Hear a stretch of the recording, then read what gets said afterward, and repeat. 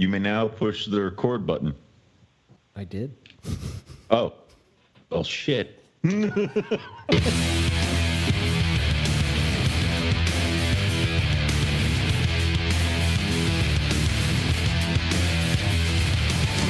to Morelia Python Radio with your hosts, Eric Burke and Owen McIntyre. All right, welcome to another episode of Morelia Python Radio. This is episode number 458. And we stop? No, you can't. Are we going to say the numbers in the beginning of the show, or are we not? Because I think for a while you skipped, and now I don't know what's happening. Well, I just figured 458 sounded like a cool number, so I was going to throw it in there. You know what I mean? We're only going to tell you guys the numbers when we like the numbers. I don't know, Owen. I think having 458 podcasts under our belt is pretty goddamn good. I don't know. The years have flown by, and we've aged horribly. Thank God we didn't do videos in the beginning. They'd see how young and hopeful we were, and what we've turned into now. Yes. So this is true. Yeah. So welcome back. Last week we had the episode with me and Rob. Now we've never done an episode with me and Rob. I could hear the fanboyness squealing off of you when I listened to the episode. It was like, it's just going to be you and me, Rob. I'm like, oh, no. This is a trial run of my replacing. Oh, God. Here it goes. He's planning. He thinks I'm going to get Rona in Florida and die, and he's setting everything up. Yeah, so. Never. It's like I knew it. So I'm going to tell a story about that real quick before we get going. But me and Owen were recording at the beginning of June, like all these episodes. Gangbusters. We had so many episodes in the bank that we didn't record anything for 2 weeks. And then you went away, and I must have misjudged your we were supposed to record one more, and we never did. Yeah, I misjudged your departure because I thought that we were going to be recording last week, and then I was like, I said, "Oh wait, is he leaving for Florida this week?" And you're like, "Yeah, I leave on Thursday." I was like, "Well, I guess there's no show this week," and I'm like, "Shit, what do I do?" Well, it was one of those things where I'm like, Eric's got one more in the pipe, right? Yeah, no, he would told me if we need to record. Eric's got this. Eric's fine. It's fine. Yeah. Anyway, whatever. You had a cool episode with Rob. It was awesome. Yeah. Yeah. Was that one you actually listened to? I did listen to it because I finished the audiobook that I was listening to in the airport, and I'm like, what am I going to listen to? And I'm paging through, and there was a new NPR episode, and it's Eric and Rob, and I'm like, oh, well, hell yes. And I just hit that. Because we were talking in that chat with you, me, Rob, Keith, and Matt, and you were like, we only said one or two bad things about you. I'm like, well, now I have to know what they've said. So that's the way we got you to listen, man. It is. That was the hook. Yeah, that got it. So damn it, I just listened for 2 hours and they said nothing. Yeah, they said nothing. I know, it was 3 hours. So that conversation is, me and Rob have that about once a week, that conversation. We're on the phone for a few hours. Several of them sounded like you guys were going to drift off into the, just think, man, how big the universe is. And I'm like, oh, no, guys, reel it back. But that's all right. No, it was a good episode. It was good shit. It was good stuff. And I need to get the two of you to go to Australia if I have to put you in a box, because at this point, the two of you are so withdrawal at this point. It's nuts. You guys gotta just get the hell out of here. Yeah, man. So it's killing me, man. Yeah. I got that. I have to ask, man, how's the tourist? Yes. Oh, he's fine. He's fine. Thank you for that. Beautiful. I'm like, I am also seeing her, but yes, the tortoise was there. I would assume that she's fine too. But dude, it's like here's the other thing. We went to Gatorland, we walked around. It was a fun time. We did the whole little tourist thing of oh, would you like to sit on an alligator? I'm like, I've never touched one. I'm like, yeah, shut up, move. It's take the tape off him. Let's do this for real. But they had a sulcata at Gatorland. It's the biggest thing I've ever seen. The biggest sulcata I've ever seen. And I'm like, you've doomed us. Look what you've done. Look at this. Look at this animal. And then think about the thing we have at home. Look what you've done to us. And and I'm like, People are probably staring. I'm freaking out in front of this tortoise habitat. Like, going Why does like, he not like the tortoise so much? What the hell? Look at how big it is. Like, yeah. It was a moment, but no, it was good. I also went to the Bavard Zoo down there, which was it was a small zoo, but it was a nice kind of tiny zoo that had the enclosure like spaces kind of disappeared, and a lot of their Florida native stuff they just put like a fence up and stuck the animal in there, and they're like, ta-da! So can't get any more natural than that, right? No, but dude, they had a Bushmaster. Oh shit! And I've never seen one in person before. So it's like on the ground underneath leaf litter, like, you know, what a Bushmaster does. Right. I'm like, do something, move, do something. I'm like, I've become that person at a zoo that I hate. And I'm like, come on. Nice. I want to see you. There's like emeralds and people are like, wow. I'm like, no, those are crap. Like, get the Bushmaster. Poke it with a stick. Somebody open this door. It's like, yeah. Do you find that when you go to these, like Gatorland or that you get in contact with the keeper or the person that's doing the presentation, and you start, remember like sort of what happened to us when we were about to swim with saltwater jump in the croc thing. Like, yeah, well, you start talking and then they're like, oh, you keep reptiles? Yeah. That actually happened. We were signing up for at Gatorland. You could, like, for $5 they'll let you beyond the fence to throw meat at the big gators. Oh yeah. And Melissa and I are like, okay, like, yes. Sure. If we feed them, we get to keep them, right? Like, it's, and this is like the breeding pond, so like they've got like they're massive animals with scars, and one's got a messed up eye, and they're like, that's plague. I'm like, oh dear God. Like, it's like, so the dude's like, oh yeah, no, you're not going to be scared, right? And Melissa just rolls into like, oh, we have all these things at home. He's got all these snakes. He's got all this stuff. So the dude's like, oh man, do you ever like slice the egg on the top and just let him sit there? And I'm like, no. Like, it's no. He goes, we try, you know, we have some ball python friends of mine do that. And, you know, here at the zoo, we kind of just let them hatch on their own. I'm like, that's what I do. So, but yeah, it's, you kind of get talking with some people if they're into reptiles. It's, yeah, I would think that those, you know, those keepers and whatnot are with the general public, you know, a good percentage of the time. Right. Asking those silly, you know. Well, dude, they had the photo thing where you can go and hold a reptile, hold a baby gator with its tape shut, or a pastel ball python. Yes, I know. Like, ooh, it's a pastel. Oh my God! How did you know that? I know. Well, that's the thing is, like, Gatorland had this big thing, which Gatorland was nice. It was I think it was really cool. I liked their setups with their salties, and then how close you could get to the gators and stuff like that. The one issue I had is they had the Burmese python enclosure, and it was filled with 4 albino labyrinth, and I'm like, what? You just go to a show and be like, those, like, it's. Well, at least they picked a good one. You couldn't get like a wild one. Like, no one's gonna find that. Like, are you kidding me? So but it was cool.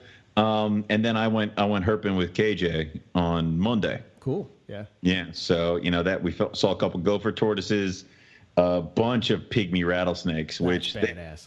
Dude, they have small dog syndrome. They're like this freaking long, but they are so, like, they're rattling and you can't hear it because they're just so damn tiny. and they're, you can't, I'm like, I could lean in close. I'm like, venomous snake. No, I'm okay.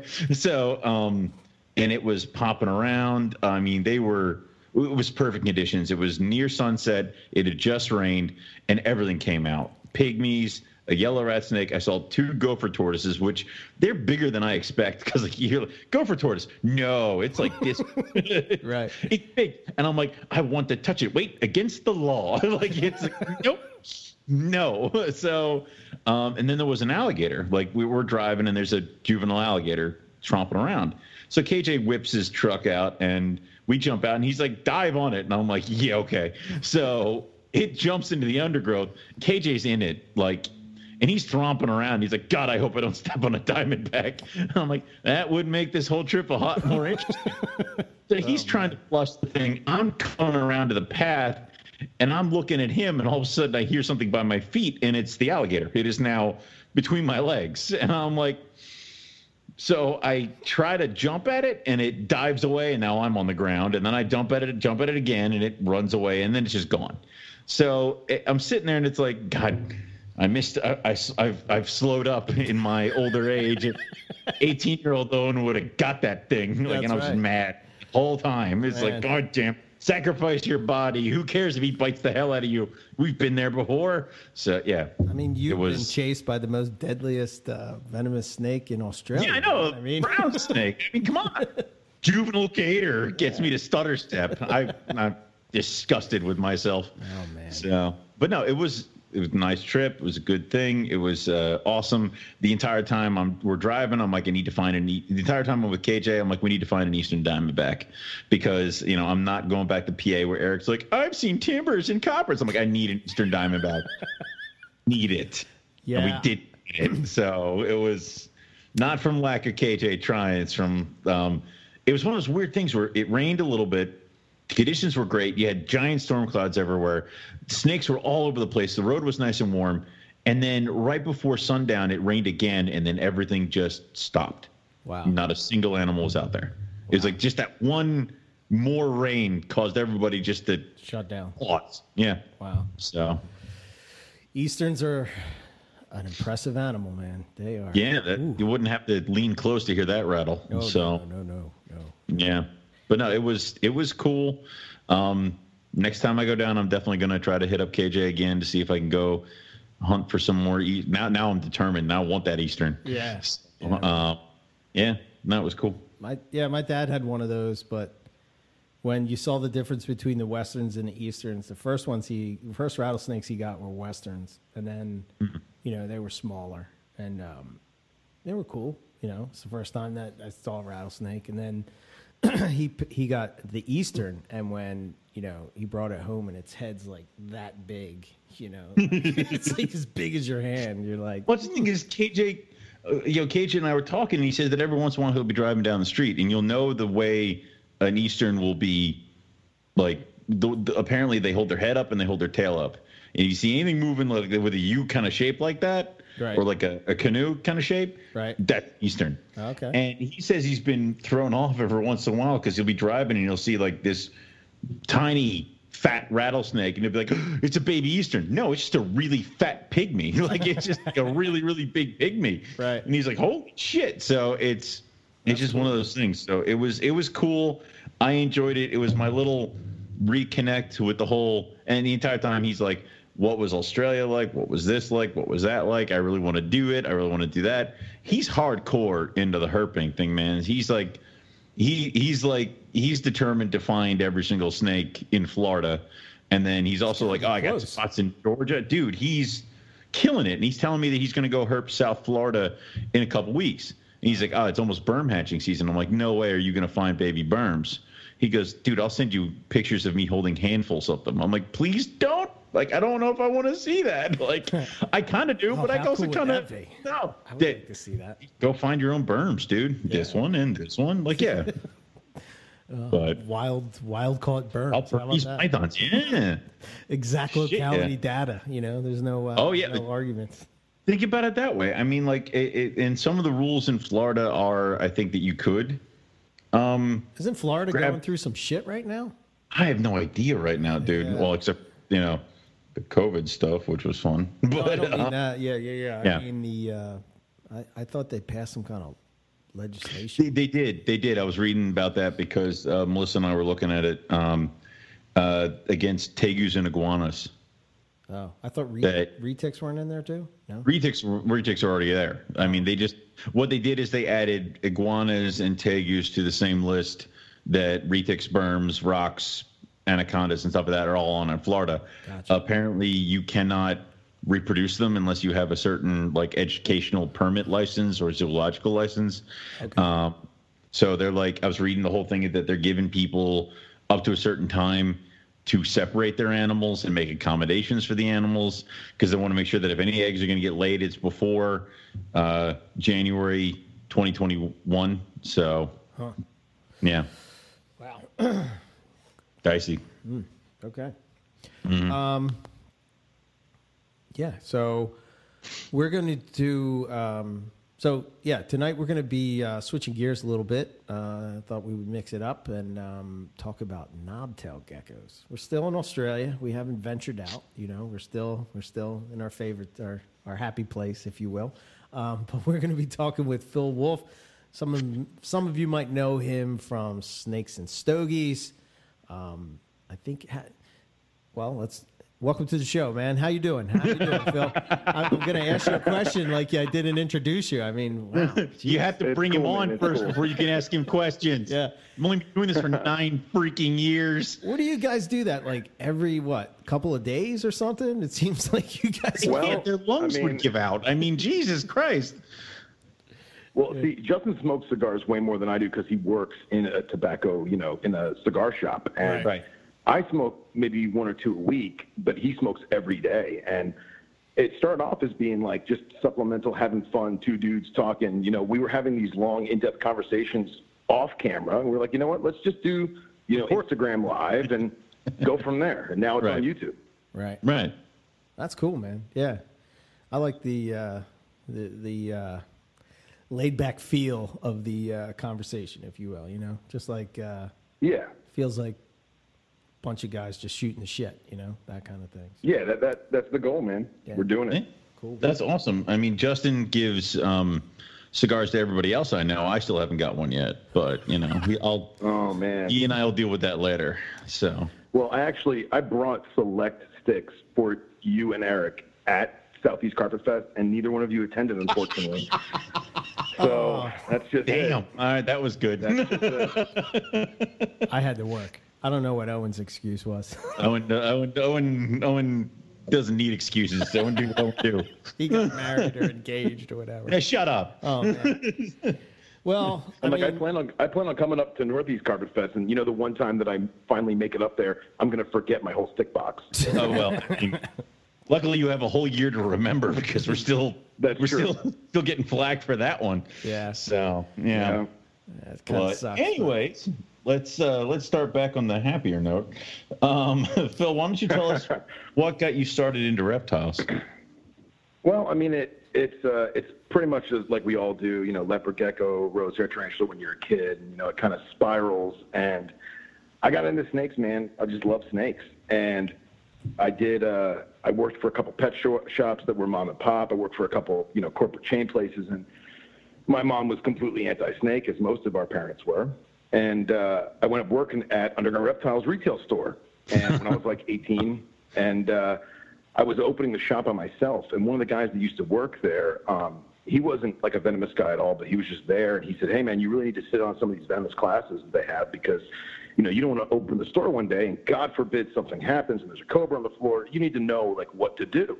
And man, I got hooked. It was just solid from there. I was a venomous guy from there. And I did that for a bunch of years. And, I worked for this importer and that importer and this shop and that shop. And it wound up being that I wound up teaching the class. And now I've been teaching the venomous mentor class at Underground for probably 13, 14 years now. That's awesome. I mean, that's really cool. I mean, so what was aside from like your kid, tarantula and leopard gecko and stuff like that, what was the animal that kind of brought you into reptiles deep? Like, what was the pebble that caused the landslide? Honestly, man, this is going to sound so cliche because we're on this show right now, but Rescuers Down Under, bro. Rescuers Down Under just did it. You know? Young Owen was a little disappointed when he found out golden eagles are not that big. So right. Well, like I always think it's hilarious because if you watch the beginning of the movie, they're at Uluru, and then the rest of the movie is like 1,300 miles north in like Northern Territory, almost to Darwin. Because you look at the landscape as an adult and you're like, that kid didn't, ride a kangaroo. That did not happen. 1,300 miles. That did not happen. Yeah, but that's it, man. It was going into pet shops as a kid, and I grew up the first half of my life. Well, not half of my life. I was 15 when I moved to Florida, and from New Jersey originally. And New Jersey's got some strict reptile laws and permits and stuff. Yeah, right. And my mom was basically like, listen, enjoy the leopard gecko and the bearded dragon that you have, and then, we might be moving soon for Dad's work, and we'll see what happens. And I got to Florida, and the gloves came off, Now there's reptiles everywhere. And now you've got places like Underground and Strictly Reptiles and, you know, all these old school herpers, old school importers, old school exporters, and it just kind of falls into it, you know? Yeah. And Australia is the best. There you go. I like it. That works. So, can you kind of tell us a little bit of some of your experiences with, like, in the reptile hobby? I know you said that you do the venomous classes, but, you know, what other animals have you kind of come across that maybe stuck in your mind a little bit? So I did a lot of cobra stuff and I did a lot of like high-speed elapids because like I went through that kind of part of my life, and I still love high-speed elapids. But now in my older years, as I should say, I kind of focus on some of the more terrestrial, unique terrestrial vipers, and I got into a lot of arboreal stuff, some Trimerceros, some Atheris, and stuff like that. But basically, I kind of went through phases just like everybody else did. But the one thing that always stuck was Morelli, man. Carpets are carpets, you know? Yeah. And I took a break from snakes for a while, and I had like maybe like 10 or 15 just to kind of like keep me going. And then I actually started talking to Justin and Jake and Billy and them and becoming more friends with them. And like it's re-sparked the whole surge of my passion. And now I've got a handful of carpets. I just got a baby Queensland water python, and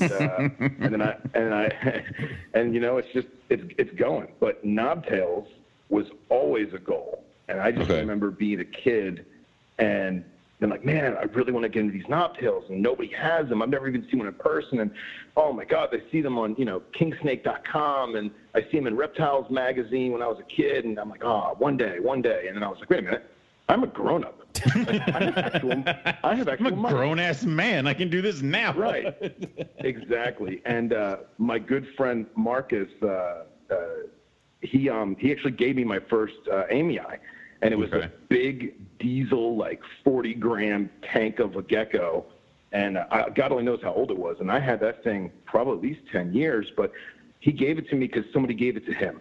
And I was like, man, this is so cool. And working with that one gecko, I was like, you know what? I need to do this. I just need to go balls out and just get as many as I can without breaking my piggy bank, because I'm still a, you know, normal dude, and just start talking to people and getting as much information as I can, and just my love for these stupid little geckos with no butts, you know, it spiraled, you know, and you make friends, and Instagram was there, and I was like, you know what, I need to make a page that's for people that want to know about knobtails, want to learn about knobtails, want to see them in captivity, want to see them in the wild, and just spread the love. So I made, you know, knobtails.ig, and it's actually taken off pretty good because it's not a business. I'm not breeding anything for sale. It's just my personal enjoyment and spreading the love, so to speak.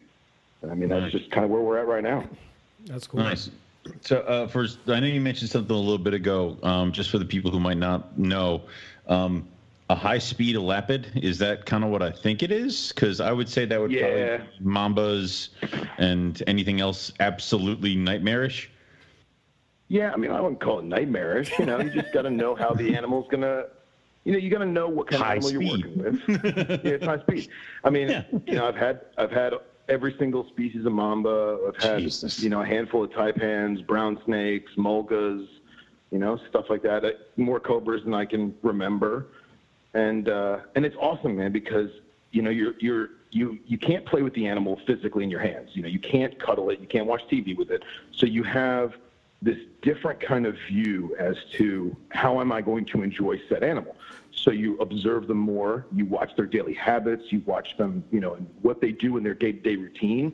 And like that on itself is completely fascinating, especially when it's stuff that most people have never seen in person. Crap, half of the time people didn't even know it existed, you know? Yeah, I can see that. So I did a lot of that, and like little things that you pick up from here and there. I've got so many things in my head right now that I want to talk about, but like, for example, I had a king brown that was like my favorite thing, bro. And everyone was like, Jesus. It's yellow and brown and ugly. Like it's muted but it's brown. A king brown. Like that, there's it's a real mulga, right? Yeah. And when I got him, he was an import, and he basically was, I don't want to say he was smuggled, but it was basically Europe that went to Indonesia, and then the Indonesian guys were like, hey, we don't want this thing. Will you take it? And it wound up going to Strictly Reptiles, and I got him from Strictly Reptiles. And he had a gnarly scar in his eye. Like his whole eye was messed up. I couldn't figure out why for the longest time. And then I wound up feeding him a live small rat. And he would sit there and let the rat chew on his eye while he envenomated it. And I realized this animal is so psychotic and so food-driven that it's literally sacrificed that eye. Dude, what the hell? Right? We actually, we named him Mr. Bateman after American Psycho. And, yeah. That's a good one. And, you know, I don't like to feed live too often because, you know, for obvious reasons, as most of the listeners of the show will know, you know, you don't want a $2 rat biting your $1,000 snake, you know? Yeah. But I did it more just because I wanted to see if my theory was correct. And every single time I fed him a live prey item, he would let that prey item chew on his eye while he envenomated it. And like, you would never, you don't see certain intelligent aspects from other animals as you do with the stuff that knows it's high speed. Yeah. You know what I mean? Yeah. It knows it's deadly. So yeah. Yeah. Or like some of the mambas I've had that they're incredibly intelligent, you know, problem-solving intelligent. And, you know, you get a brand new baby mamba, you throw it in its enclosure, and you sit back and you watch. And you sit there for like an hour and you watch it. And all you see is its head twitching. And you're thinking, oh, man, has it got a neurological problem? Or is there, you know, got a breathing issue where it's huffing and puffing and breathing funny? It's like, no, that snake is memorizing the entire cage. And then for the next 4 to 6 hours, it's going to go to every single little corner of that cage and test it to see if it can get out. Wow. Dear God. And like that to me is just fascinating. Wow. I mean, you know, yeah, awesome. but dear God. As long as it stays in a cage, you know? Yeah. I mean, you got to have secure right? shit. Oh, my God. That's wild, man. Well, it is funny. I mean, you can ask, you know, Cody and some of the other guys that do a lot of high-speed stuff, and they're all big and bad, and then you get them out of the cage and like, oh, crap, you got me. All right, I'll go in the garbage can, you know? So... Do you feel like it's also a routine? Like, if a mamba's that intelligent, will learn the routine of what you do when you take it out and kind of go through the paces with you? Oh, absolutely. And not so much that it knows the routine in terms of like, okay, unlocking the cage in the front, sliding the vision glass open, reaching in with the hook, pulling out the back end of the animal. Like, it even more so than that is it knows the individual person. You know, I've had cobras that were on display at Underground's retail store for the training classes and stuff where, you know, it had no problem with me. It had no problem with, you know, Bob and Sally and whoever else. But when Kevin came around, oh, man, it hated Kevin. And that cobra would be hooded up and biting the glass and just this ornery, angry thing. And we would ask ourselves, why does it hate Kevin? And we never could figure it out, but it definitely did. Maybe like Kevin was the first thing it saw when it came out of the bag when it showed up, or whatever, dude. Yeah, who knows? So these Venomous Mentor classes, can you kind of walk us through what they're all about? Like, are you teaching basic care of venomous or handling, or what are the classes? So basically, we used to have, so Underground Reptiles has 2 facilities. They have a retail store in Deerfield Beach that is basically your normal retail pet shop. And then they actually have a farm facility out west where they do all the import-export as well as most of the breeding and stuff. They have all the tegu cages and cyclura cages and all the crazy stuff that you'd want to keep outside in South Florida for breeding purposes. But for the longest time, for decades, we had like a little nook in the back of the retail store that was all blocked off and had all vision cages, and that was the Venomous Corner. And in Florida, you have to have so many hours of hands-on experience to qualify for a license to possess Venomous in Florida. It used to be 1,000 hours, and then in 2016, they upped it to 1,000 hours per group, and now there's 4 groups. So they broke it down into vipers, elapids, colubrids, and Gilas. Which is kind of crazy because, yes, you still need 1,000 hours of hands-on experience with Gila monster lizards. You know it. That's it.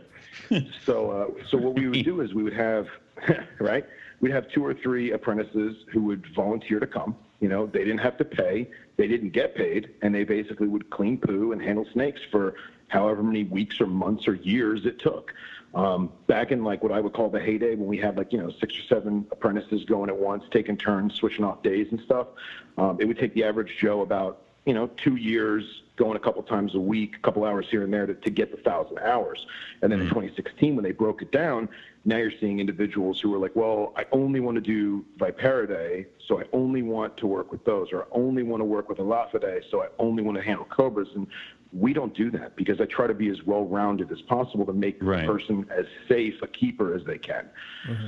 So it goes everything from just, watching and observing to learning our routine, learning the snake's routine, and then going over safety protocols. Because at the end of the day, it doesn't matter how you remove the animal as long as it's done safely and properly so that the human's safe, the animal's safe, the human is calm, the animal's calm. And basically we work on everything from hookmanship and hook technique, tool technique, to general husbandry. Certain animals need certain care, and you know what, he's not eating, so let's change it up and do this, or, oh, that lamp is too hot, let's swap it out for this bulb. And, all these little things that, a lot of other training sequences don't cover. And I'm super big on technique in terms of like tool technique and hookmanship, or hookwomanship, or however you want to call it, hook personship. And that's a big thing. So like all my newbies, I make them, listen, go out, buy a Venom Life Gear hook, and, get working with a hook at home, even if you don't have any snakes. Start using your hook. Get 2 hooks, get a 30, get a 40. Start double hooking your couch pillow. Start practicing the rolling your wrist, where your fingers are placed, balancing the fulcrum and your index finger, pressing the handle of the golf grip against your inner forearm, and just kind of getting the technique down. I tell all my guys, when you can perfectly single hook your TV remote control, you're ready to rock and roll. Oh, wow. Oh, well, I got something to do now that I'm furloughed. Owen's going to be an expert. And now I'm going to be playing with my hooks in my room. Oh, my God. It's going to be great. Eric, should we tell Owen that it's damn near impossible to single hook a TV remote control? This sounds like a challenge. Oh, my God. He's it's even worse now. He's going to spend the next year in hibernation trying to hook a TV remote. I'm going to stop using my hands for, like, everything. I'm going to supermarket with my hooks. See, my TV remote has, like, a little loop on it, so you can put it around your wrist. So mine should. That's so you don't drop it with your, old man hand. Yeah, exactly. That's perfect. Like, yeah. So, I mean, look, hey, you got it. It's never cheating if you did it right. That's right. And awesome. Like, it's funny that we talk about TV remote controls and, extension cords in our garage and couch cushions and stuff. And then I have these new venomous handlers who they do it, and they come back and they're like, hey man, I picked up my couch pillow like 40 times this week. Can I try this? Sure, let's do it. And they realize, oh my God, it works. That thinking outside the box and how I'm going to approach the animal with the said tools as extensions of myself. That's what it's all about. And that's what I love is, the technical education of it. And that's why I do it. Damn, you Mr. Miyagi'd him. He's painting a face. Yeah, wax on, wax off. Yeah, all of a sudden he's, Holy crap. So. Yeah, I mean, like not to sound like Bruce Lee or anything, but like it's water, man. You got to be fluid. You got to be liquid. Yeah. I always tell people it's not breakdancing. Yes, the Mamba is fast. Yes, the Taipan is fast, but like it's not breakdancing. It's a waltz. It's a ballet. Everything is smooth. Everything is choreographed.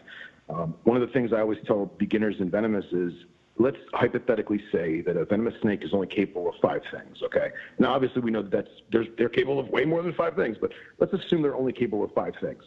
If you're prepared, both mentally, physically, and technically, for all 5 of those things, it doesn't matter what the animal's going to do. You're already prepared for it, and you know that you can act accordingly and then counteract. So let's say it does numbers 1 and 2, and all of a sudden it decides, I don't want to do number 1 and 2. I'm going to go straight for number 4. Mm-hmm. You still know what's going on because you built up the technical technique about it. Right. Oh, that makes sense. Right.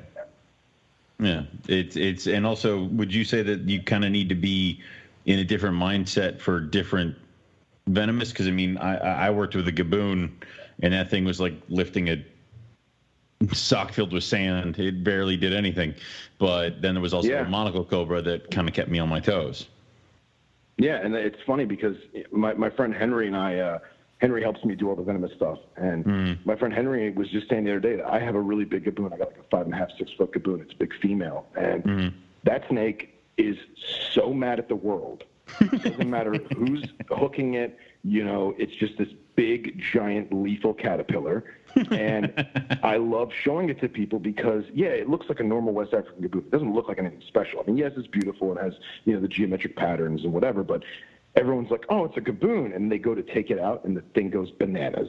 And like, it's a great learning tool because it just goes to show you, it doesn't matter how many times you pick up that sack of potatoes, there's going to be one sack that is not going to sit there on those hooks. Right. The one that's not going to act like a normal Gaboon. Yeah.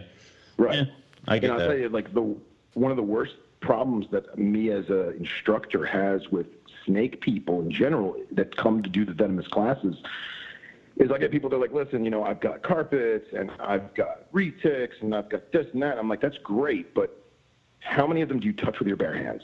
And they're like, well, all of them. Well, that's the problem, right? Yeah. Because now you can't, and I hate to sound like bad about it, but think about all the bad habits that you don't know you have as a normal snake keeper. No, and I've thought about that before. Yeah, where it's like, if you were to tell me I couldn't use my hands and had to double hook all my carpets out of the cage, I bet you I'd make an ass of myself because I've never double hooked them out of their cages. It's always the one to get a grip and then kind of guide them out with the hook in my hand. Yeah, I guarantee you I'd be looking like an idiot. You know, and one of the I'm guilty of it too. You know, how many times did I go over to my rack that has carpets in it, and I lift my fingers underneath the front of the drawer, and I start pulling it open, and I stop myself, and I go, wait a minute, which side of the room am I on? Because if I'm on the left, it's venomous. If I'm on the right, it's harmless.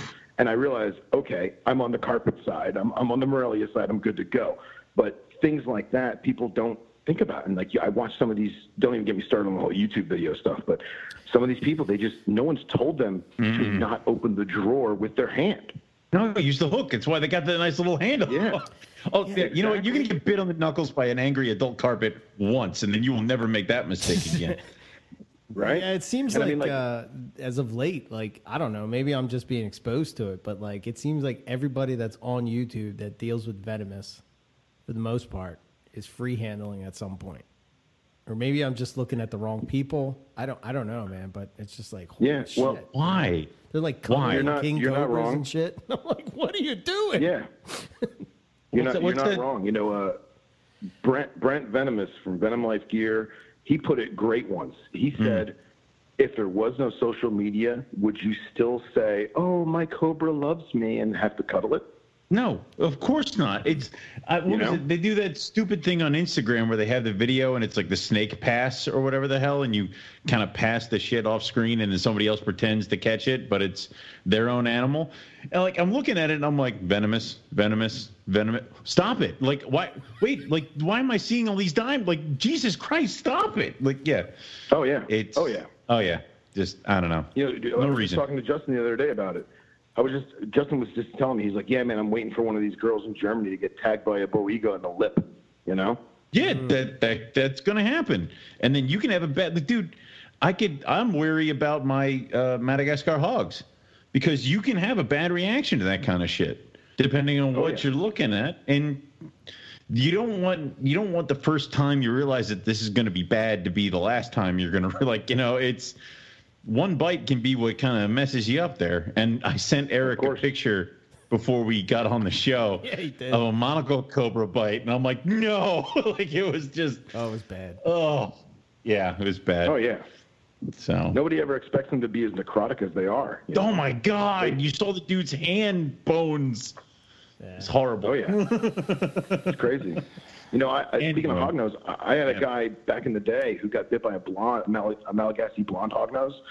And at first he was like, oh, man, I just got bit. This hurts. Ow. And then, no kidding, for about 3 or 4 days, whatever reaction he had to that venom, it made his entire arm swell up to, like, mid-bicep. Oh, shit. After the And, like, after the 3 or 4 days, he stopped looking like the Michelin Man, and now he has permanent joint pain in his hand from that bite. So I have three of those. I was waiting for that. So I have 3 of those. They've never bitten me, but now I'm going to be a little bit more cautious around them. Jesus Christ. Yeah, I remember. And the problem is that, you know, we're all guilty of it. We get overexcited and we do stupid things. I opened up the deli cups that my baby giants came in, and I'm like, look at it. And it bit me on the finger immediately. And I'm like, well, I'm like, wait, they said they were rear fanged. Yeah, but the snake just opens its mouth up really wide, and then it doesn't matter where the fangs are. Right. It's right. I'm like, well, I should have seen that one coming, but nothing happened. But I'm like, I guess we're gonna see what happens. Like but with something a little bit more dangerous, like a baby mamba, a baby rattlesnake, pygmy rattlesnakes. You could be in a lot of trouble for one small oversight or brain fuck up. I mean, yeah. Oh yeah. Yeah. We had a black. So boomslangs are sexually dimorphic, right? Yeah. So females are usually like a brown drab color with some green highlights. Males are usually those crazy lime greens with the black flecking, or in some cases they're almost jet black. And it's not melanistic per se. It's just a black snake with some white highlights and some brown highlights. Well, I had a black male boomslang that was on display at Underground for many years. And we actually named him Tyrone Biggums after that Dave Chappelle skit, because he was all black with white lips. Okay. And he was a crackhead. He was a legitimate crackhead. Right. And we'd close the retail store because I didn't want people walking around when I'm taking this thing out. And there were some days when he would just ride 2 hooks, be perfectly fine, and then there were other days that he was greased lightning. And I went up getting rid of him just because it was a safety issue. All I need is for him to go up a display case in the store, and now he's up in the ceiling tile, and I gotta go up there and get him. So, but one time he yawned up against like a branch that was uniquely colored or knotted or whatever. So he yawned and was like, man, that's a really wide yawn, because he's got to fix those fangs in the back of his mouth, Mm-hmm. But we measured that little space on the wood, and it was double the length of his head. Oh wow! So he opened his mouth almost like double. 175 degrees, like almost 180.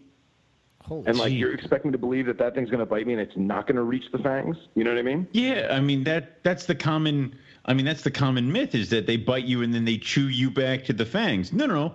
They just make sure they get you with the fangs for the first go around, Damn. That's why mangrove snakes, when they gape, their gape is so wide and defensive, because they prep those fangs in the back of their mouth. Like, they're ready. They're not going to close their mouth a little bit and then strike. No, they're going to strike with it open, 150, 160 degrees, because they know that's how wide they need it to be to get the fangs in. Jesus. Wow. All right. Well, let's move on to still psychotic but non-venomous. So why would you do water pythons to yourself? They're awesome. Man, because they're awesome. I love them. So cool. Yeah, but they're special. You have to be a special kind of crazy to want to dip into just a brown psychotic snake. Yeah, So. Well, I told you, man. I like ugly brown snakes, man. It's awesome. I love it.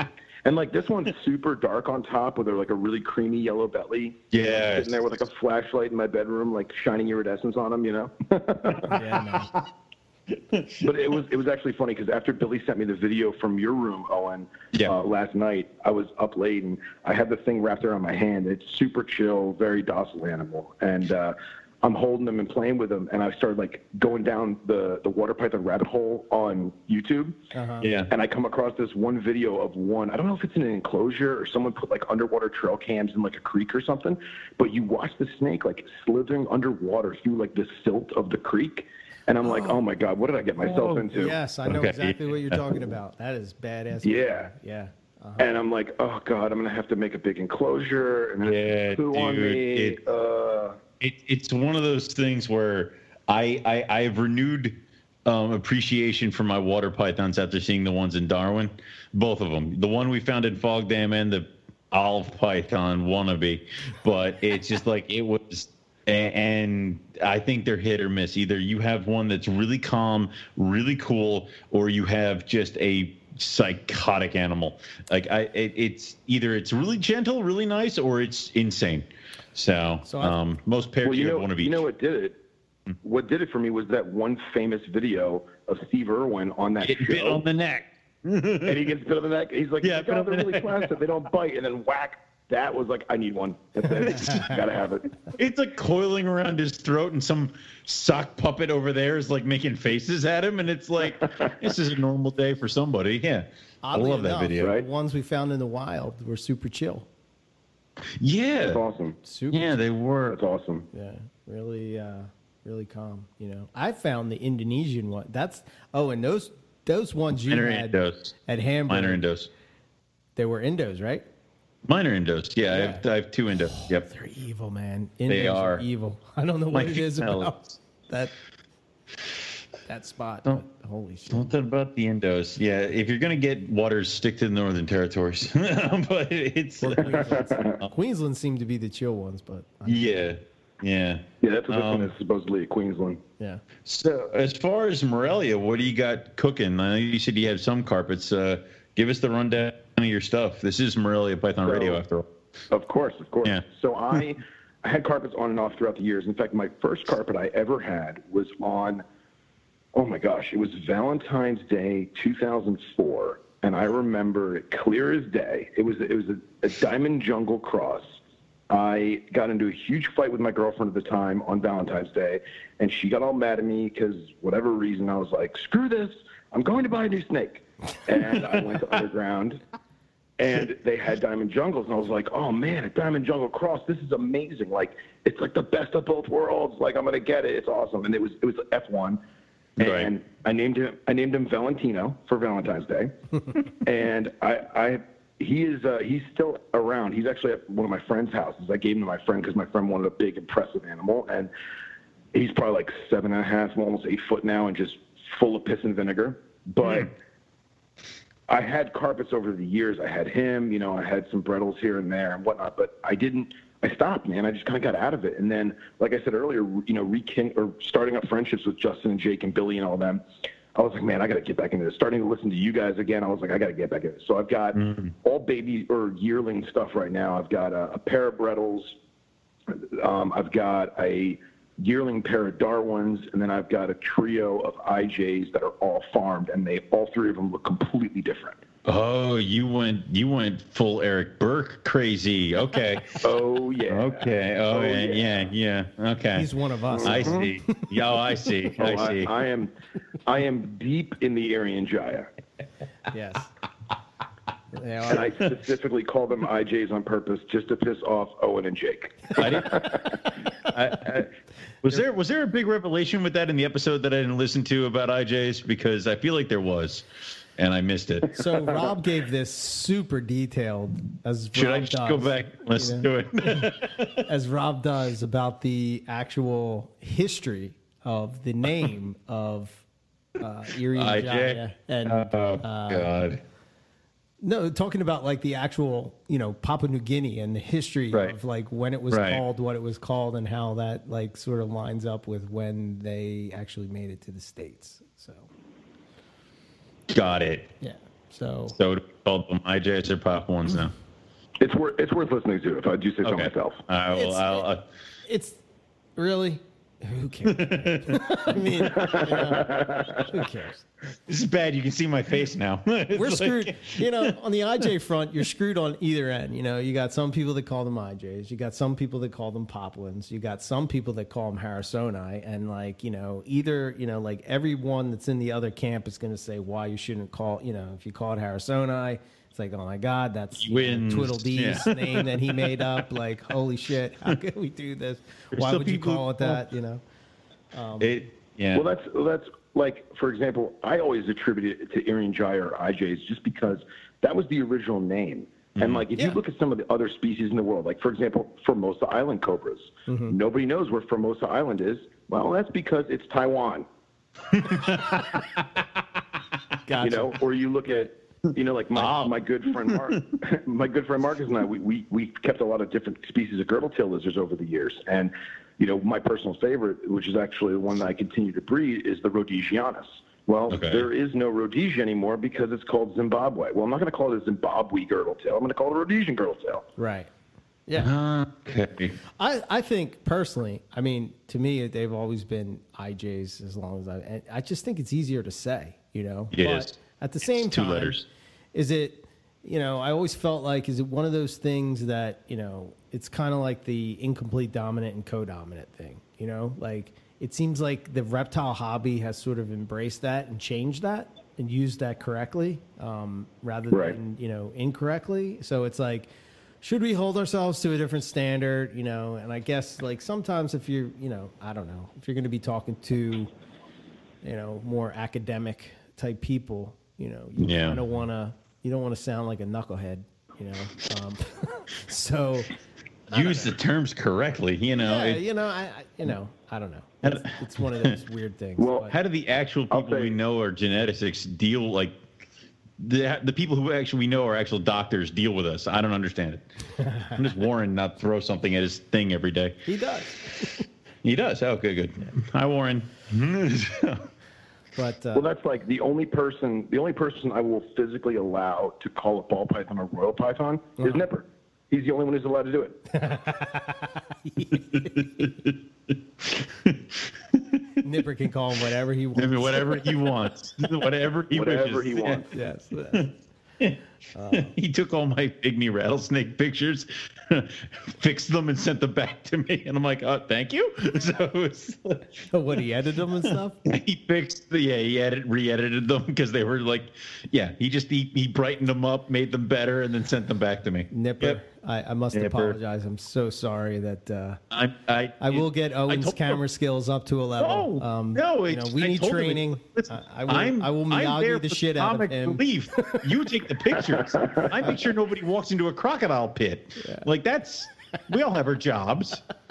Come now. But sometimes you solo fly, you know. So. I know I solo fly. I didn't bring a photography hobbit with me. You know, that was my problem. I'm like Yoda on the backpack. You know what I mean? Exactly. I should have done that. Right above. Yeah. Would have been right yet done. See, we need to get some sort of next time we go to Australia, we'll have that harness. This way you can get pictures of things up high. Yeah. That reminds me. Yeah. That reminds me that Owen's outnumbered tonight because I'm only 5'6" on a good day. Oh, son of a bitch. Yeah. Finally. Outnumbered. You bring this as my return show? We're beating him on the IJs. We're beating him on the height thing. I mean, I don't know. I don't know. When did I become the minority here?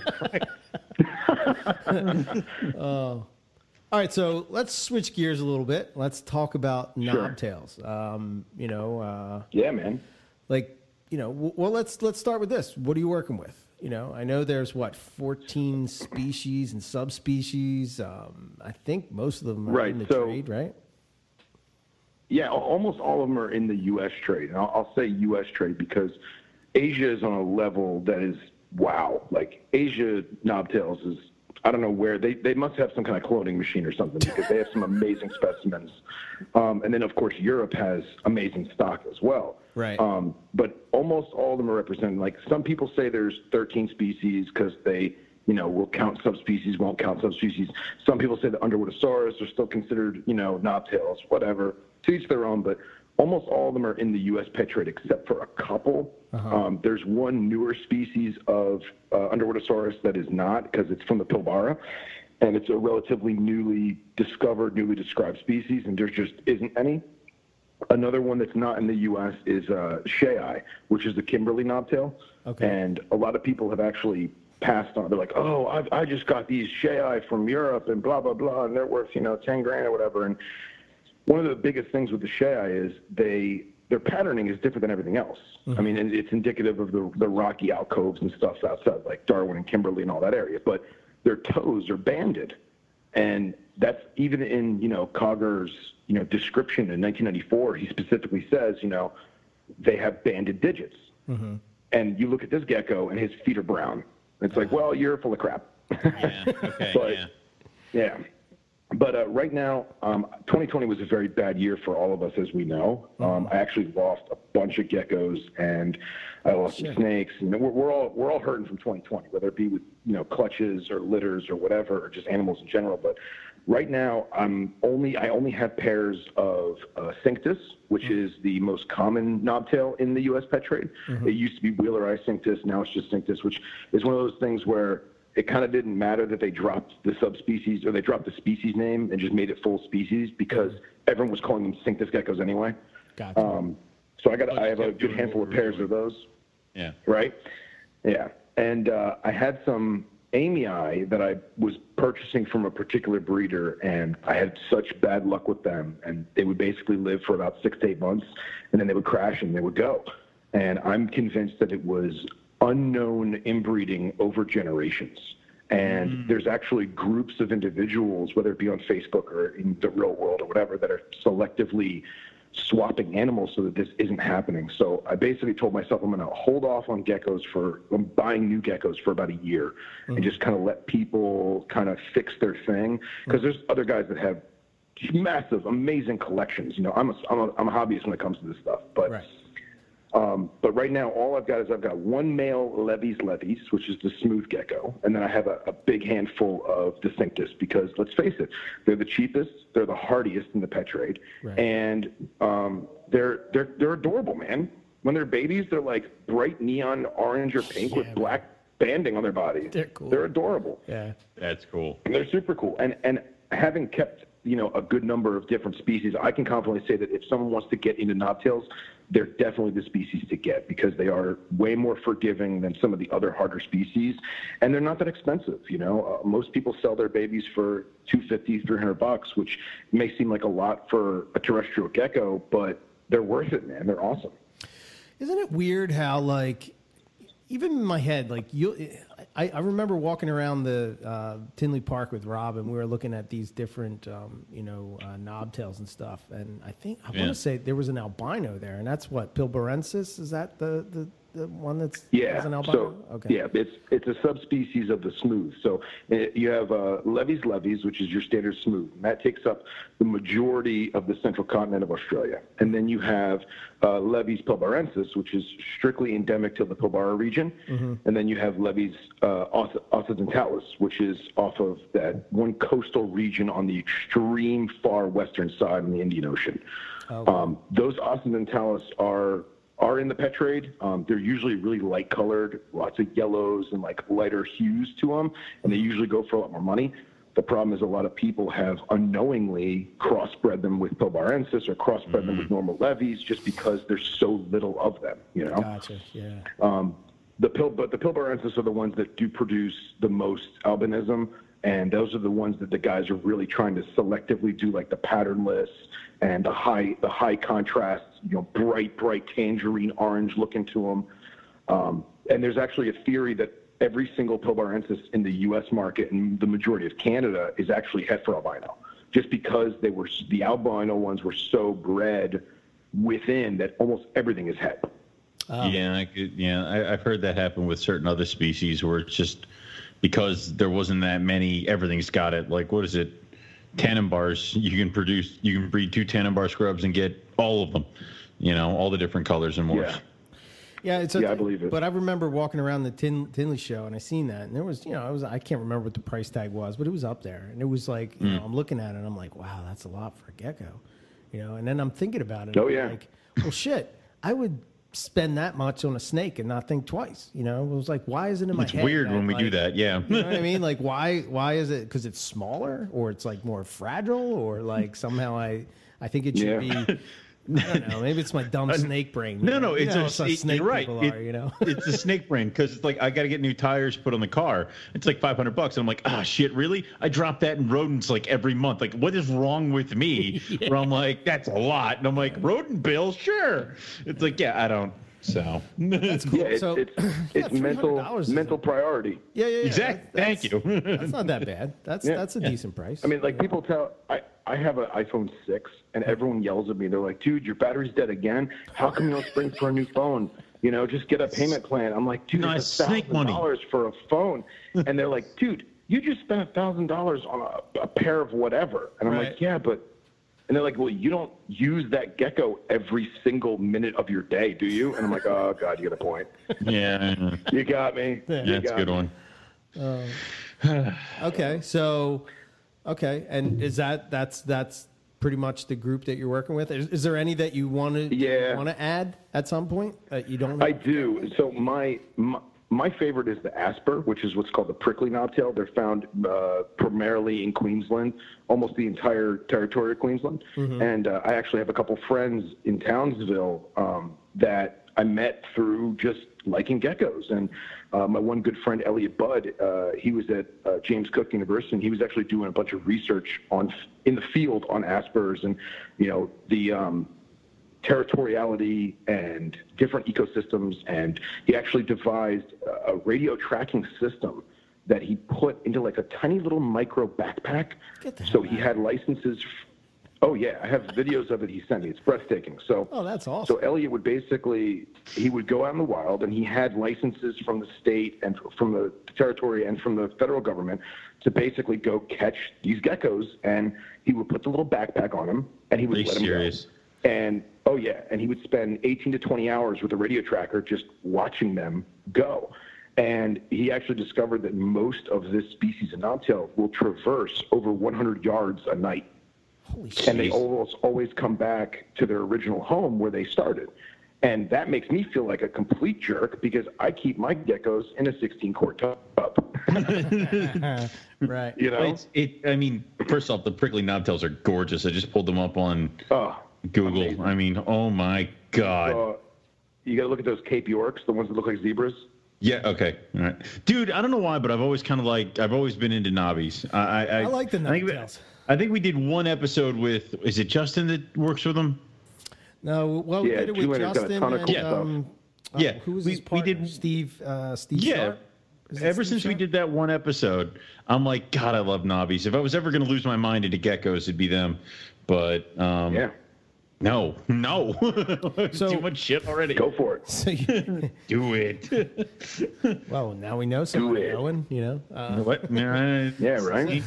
And what's crazy is ever since I started the Knobtail page on Instagram, like I get all these people and just talking, and communicating, and making friends and sharing knowledge. And because let's be real, a lot of the gecko people are not apt to share their knowledge that they personally gained, no different than many of the python breeders do. You know, it's almost like, hey, I'll make sure that your animal's okay, but I'm not going to tell you the trade secrets that took me 20 years to learn. Right. And like part of me can respect that. You know, you kind of have the attitude of, well, I did it, you can too, just do your homework.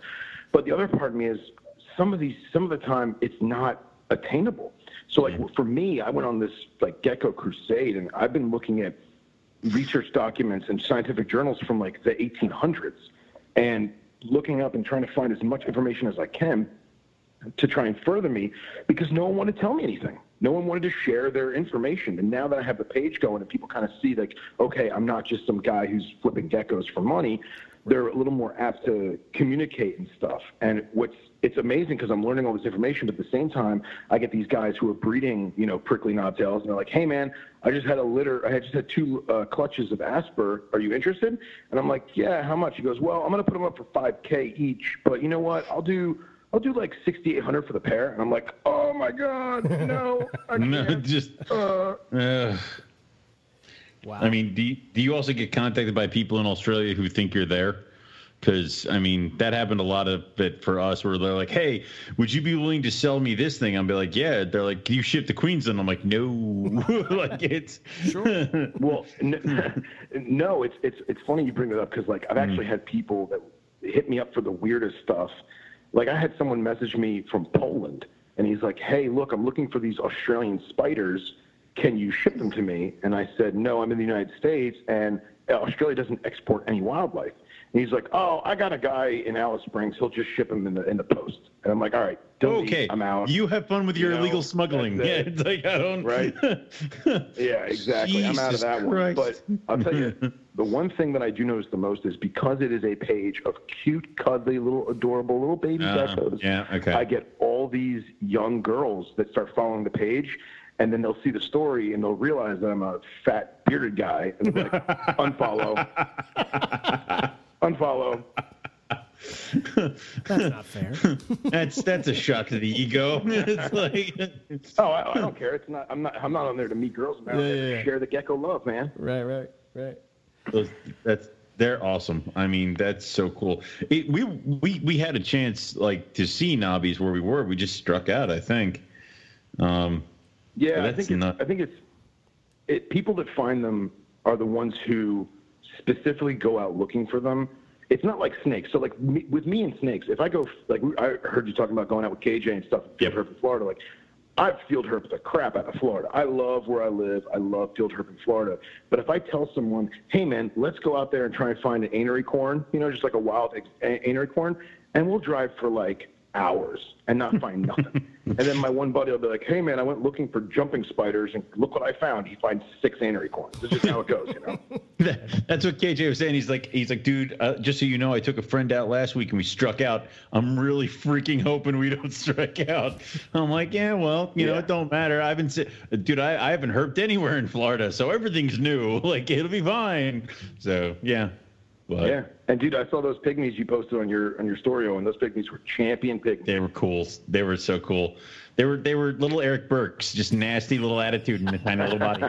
Yeah. Mad at me for standing there. Yeah, that's right. I keep a handful of Duskies myself, and dude, I love watching them little things. We call them the lethal sprinkler. Because you don't hear anything until you're too close, and you just hear. It's like a sprinkler. Cool.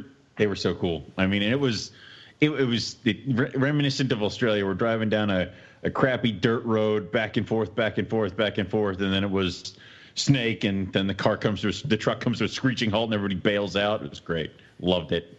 It's awesome. That's the way to do it, man. To do it. Oh yeah, it was fun. But, I'm actually planning. My friend Elliot, I was telling you about in Townsville. I'm actually planning a trip to go. It was supposed to be this year, but COVID kind of messed that up for me. But he has, aside from him having the permits to be able to like touch stuff in the wild, at least with the geckos specifically, he has friends all over the entire continent. So we're going to try and map out maybe in the next year or two. He has GPS coordinates of where everything is. So do like a 3-week thing, tour the continent, see as many snakes as we can, see as many geckos as we can, and just do it up, you know? Yeah, dude. Awesome. NPR style. Yeah, dude, you're gonna fucking lose your mind, man. I'm telling you. Like, well, yeah, I mean, especially if you find a knobtail in the wild. Oh. I mean, it ain't nothing like seeing the shit you keep in a box at home where it's supposed to be. Oh yeah. You know, we were the first trip when we were in Queensland. We were in Chillagoe, and I thought to me that looked like prime time knobby habitat, and you know, it's just like you would picture the outback, rocky outcrops, that kind of thing. I'm imagining that's right. You know where you're going to find them. Oh yeah. Everything, you know. We barren wasteland with microclimate. Yeah. Sounds like Darwin. Yeah. So okay, so you set these guys up in tubs, you know, is that like the standard way to do this? Or, you know, I know you were saying about how, you know, the study kind of makes you, you know. Yeah. And I mean, I look at it like this. I do. I feel a little bad, but at the same time, they're more than content with the life that I've given them in terms of they're eating more than they would in the wild. They're drinking more than they would in the wild. They don't have the harshness of the Australian outback like you guys have obviously witnessed. Right. So I don't feel that bad about it. I have one, the levies that I have left. I have him set up in like a naturalistic vivarium, so to speak. I mean, as vivarium as you can get for, you know, arid environment. Right. And I have heat light on him. I have a small halogen on there just to bring the temps to where I want them. But he does not come out in daylight. There is no daylight traversing or peeking your face out or anything. It is strictly a nocturnal species. So on everything else, I don't have lighting, just because they're not going to come out. Yeah. You know, and there's no studies. There's not enough study on their nutritional basis in the wild to compare it to nutritional basis in captivity in terms of vitamins and D3 consumption and D3 production. You know, there's that whole paper that basically says that, you know, leopard geckos don't need calcium or don't need D3 because they make their own, but nobody knows about this with knobtails. Like, it just doesn't, like, the information isn't there. Right. So I still use multivitamins. I still do D3. I still do calcium. You know, I dust all the food. I vary the diet. They don't have any lights. That's just how it is. Yeah.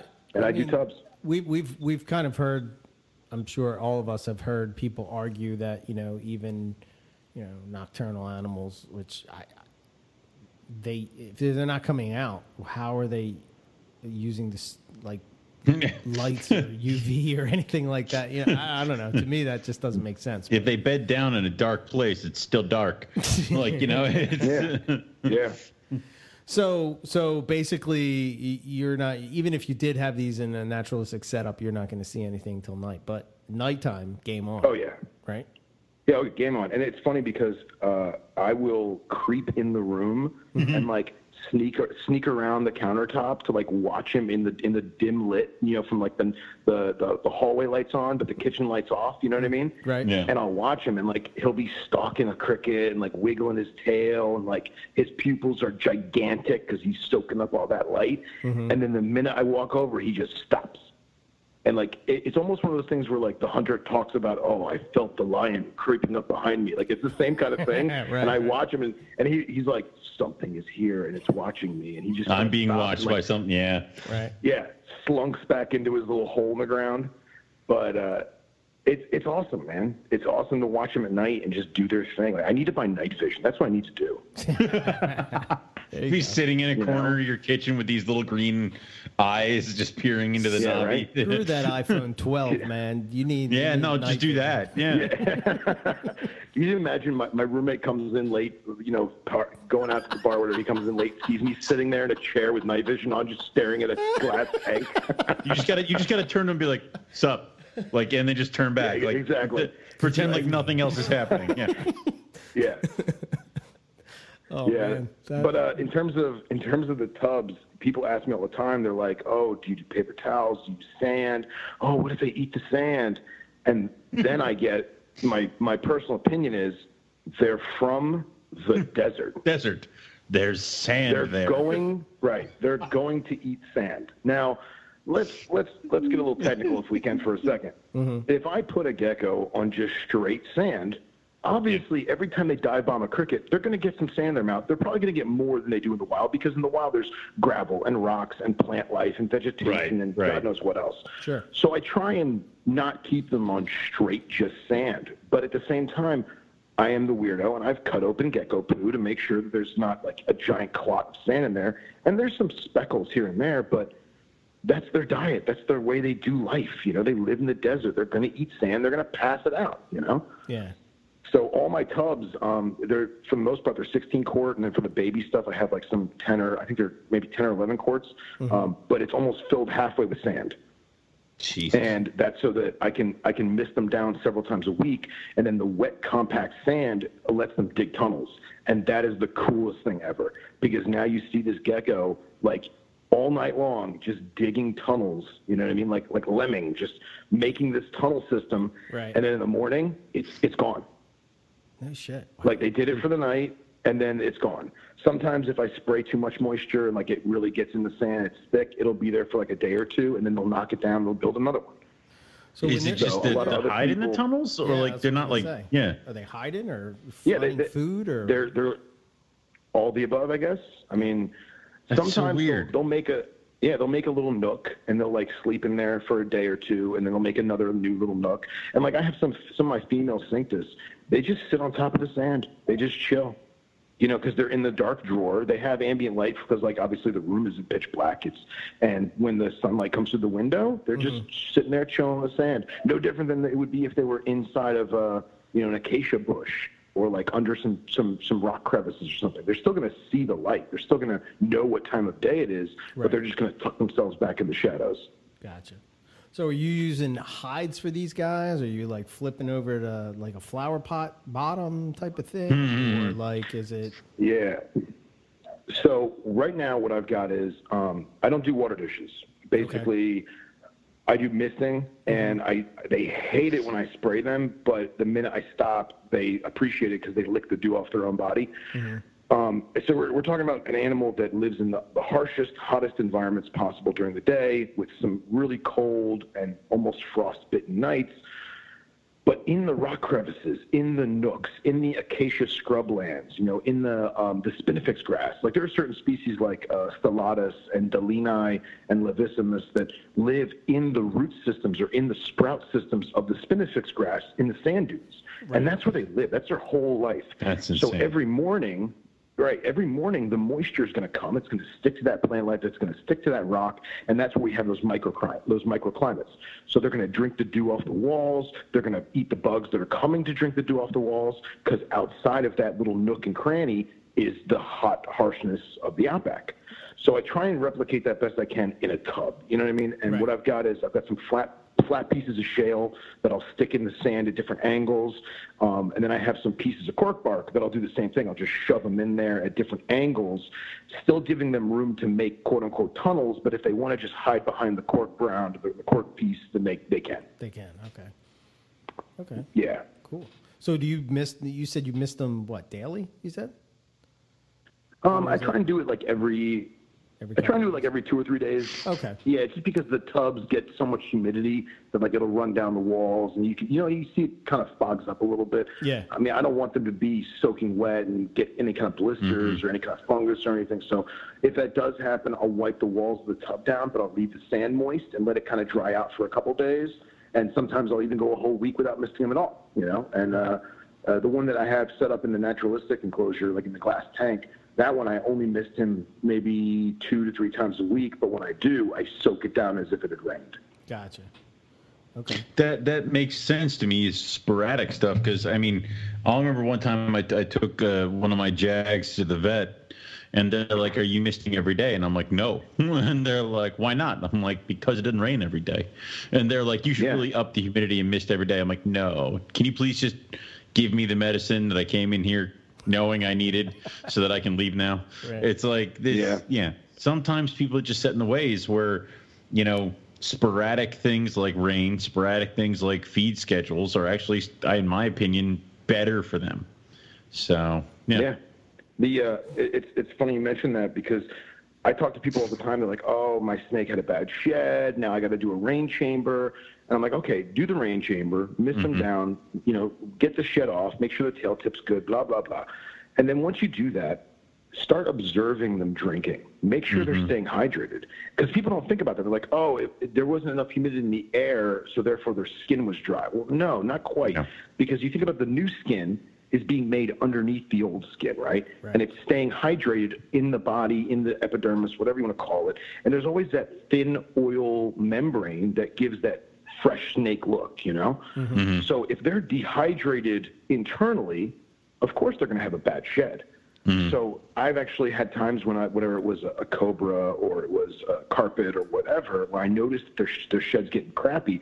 Instead of hosing down the cage with water, I'll put them in a container with an inch of water for like 2 or 3 hours. Yep. And then I'll do it a couple days later and just almost force them to drink. You know what I mean? Right. Yeah.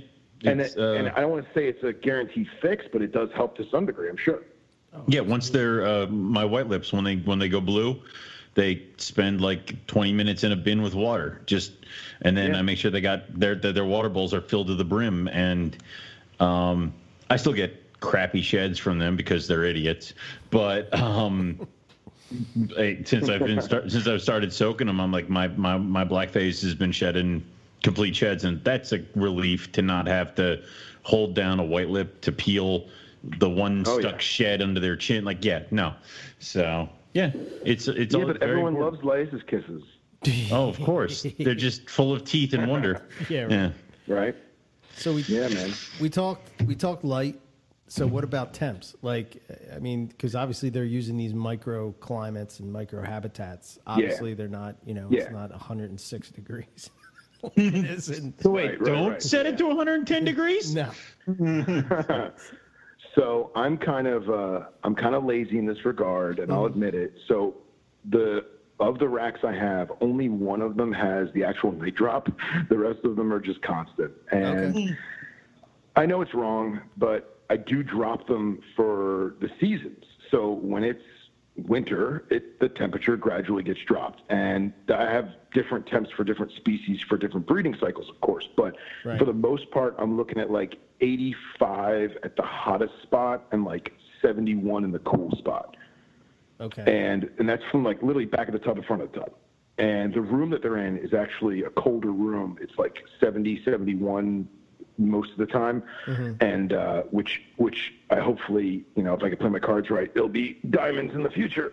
But that being said, I try and give them that much range even in their tub, because I'll see them and they'll be sitting right on the hot spot, and then 20, 30 minutes later, they're 2 inches to the right because it's not that hot over there, and they go where they want, they get comfortable, and I leave it be. I don't push one temperature or another unless it's wintertime, in which case then I know I'm going to gradually drop my temps over the course of, say, 30 or 50 days, and because I know the barometric pressure outside is going to change.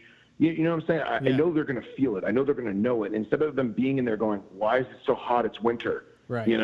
Right. It just kind of gives them that gradual thing and go from there. Just kind of play it by ear.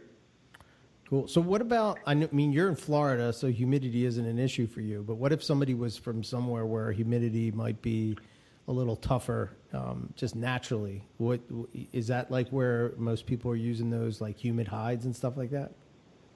Yeah, and those humid hides are phenomenal if you get the right ones. So okay. I don't want to say names. What are the terracotta? Or yeah, so the terracotta ones are the best, and there's a couple companies out right now that are making them, and I'll be honest, they're total garbage. They're not good. Mm-hmm. They're not what they're supposed to be. Mm-hmm. However, the best ones that were ever made, and this is the story that I got from several other breeders, is that they were made in India, and basically it was terracotta, and the top of it was a water dish. But the water dish would only stay full for like an hour because that water would seep into the terracotta, and then it would cause dew to be on the inside walls of the cave. And that's what you're going for. You don't want a water dish. You want dew on the inside of the cave. And those ones from India, they would order them by the hundreds, and 80% of them would break in shipping. Right, so like because Sim Container stopped buying them. Right, exactly. So like Sim Container used to sell them, and now they don't because it just wasn't lucrative. And I get that. There's a couple companies in Europe that make them, and they'll ship, but you know who's going to spend $30, $40 in shipping for an $8 hide that is 80% chance going to break in shipping? You know what I mean? Yeah. So I'm pretty sure Pangea just came out with a really cool one where it's a sponge, and there's a sponge on top, and you hydrate the sponge, and the sponge seeps down, making the dew. But here's the problem is that you need to change that sponge frequently because now you're just building bacteria. That's a bacteria factory, yeah. Right. So I know a couple friends that are hobbyists that have tried the Pangea ones, and they say they work like $1 million, but they only use it for 2 weeks, and they throw it away, and they buy a brand new sponge that is, not what they call it, antimicrobial or whatever, and synthetic. And it's got no dye and whatever else, and then they use that, and they get a big one, they cut pieces of it off, and they go that route. But I would love to get my hands on some of those Indian ones, but again, I've never even seen one in person because they're just unavailable. So for me, I rather do the misting. I have the Exoterra black top handle pump sprayer thing, and I just mist them. And you mentioned Florida being overly humid. I'm sitting outside right now. It has got to be 100% humidity. I am sweating. But in the room right now, right.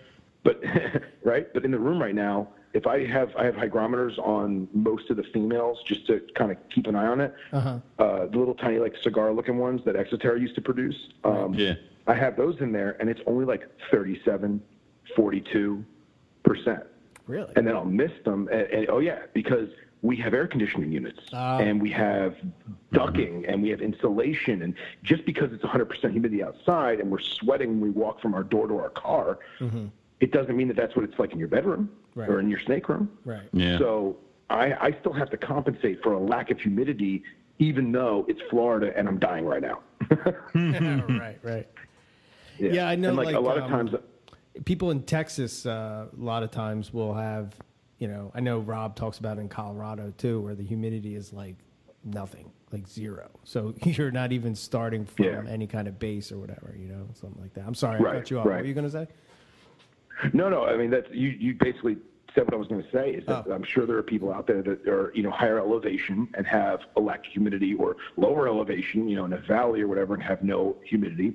Yeah. So I've told people in the past is instead of just spraying down your enclosure, your tub, move the rock, hose that rock down, then put the rock back down, because it's going to stay in there for longer. Right.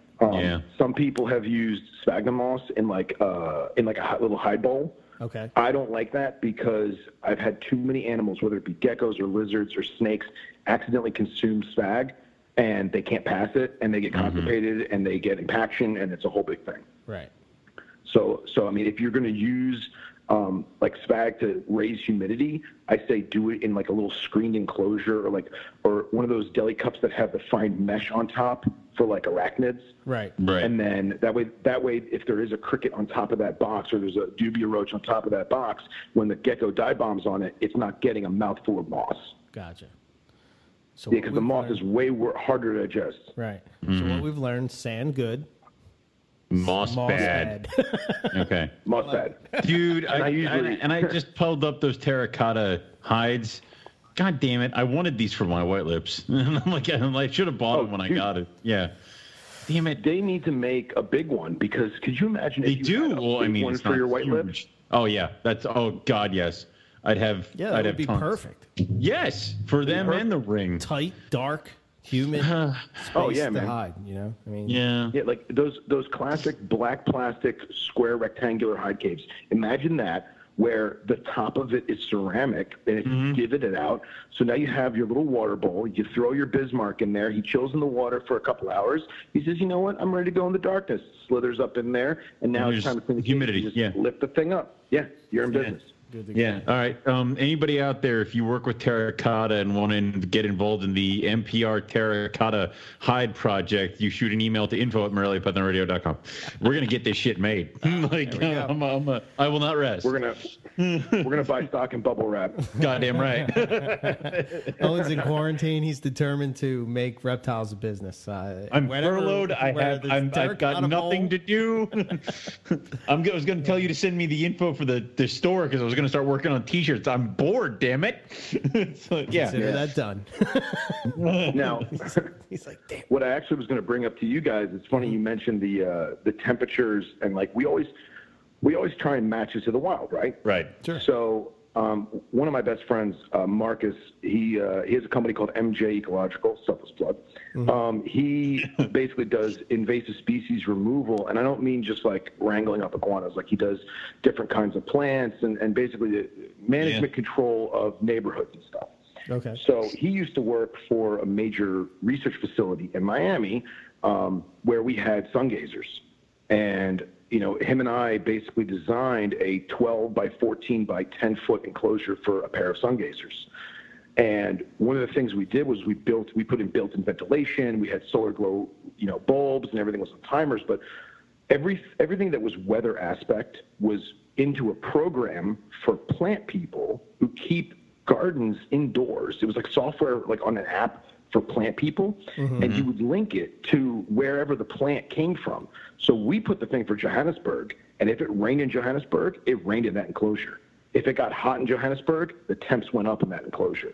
Wow. And like I thought about doing something like that similar, and I actually talked to Andy Middleton about it because, you know, he's the tech guy when it comes to, you know, the barometric pressure of his chondro cages. Right. And Right. I think that that's something that we as herpers and reptile keepers could totally get on board with. And like even on a small scale with tubs and racks, like it's totally doable. But I think that people overlook it, you know, because they think, oh, well, this thing's captive bred. It's never been in the outback. But you know what? There's no reason why we couldn't still replicate it. Right. And also just because the temperatures might shift to a certain extent to, listen, I would not have known that many of the snakes that I keep would do most of their activity at 70 degrees because that's not what I was taught. You know, hot spot this, cool side this. It's like they don't like the hot spot. They need it, but they don't like to hang out in there. So it's okay to drop my temps to 70 degrees at night because that's when all my snakes will move, so long as they get their hot spot during the day. And to be honest, I've seen more activity out of my animals since I got back and started doing that kind of crap. But I would not have known that we could be sweating to death at noon, and I could actually have somewhat of a chill by 9 o'clock at night in Darwin, Australia. So that's awesome. You know, and I'm thinking about that with, you know, I got white lips, I got Timors, I got other stuff like that where it can be difficult to breed. And who's to say that they're not going to be triggered because the temps do stuff that I would have never figured a python that lives in the Timor would ever have. Like, you know, I would never have figured they would hit that temps. I did the same thing with the olive pythons. I would have never figured that they would have hit the temps that I dropped them to this year, and I got eggs. So, yeah, I'd totally be on board for that. I think there's What's just funny a is that misconception. Go ahead. Yeah. No, I was just going to say real quick is that I mentioned those Rhodesian girdle-tail lizards earlier. Yeah. You know, Marcus and I, we had like 8 or 9 different species of girdle-tail, and we've had a lot of trouble breeding them. And one of the first ones we did successfully was the Rhodesians, because I figured out that where they come from in Zimbabwe, the temperature drop is easily 15 to 20 degrees every night, regardless of the time of year.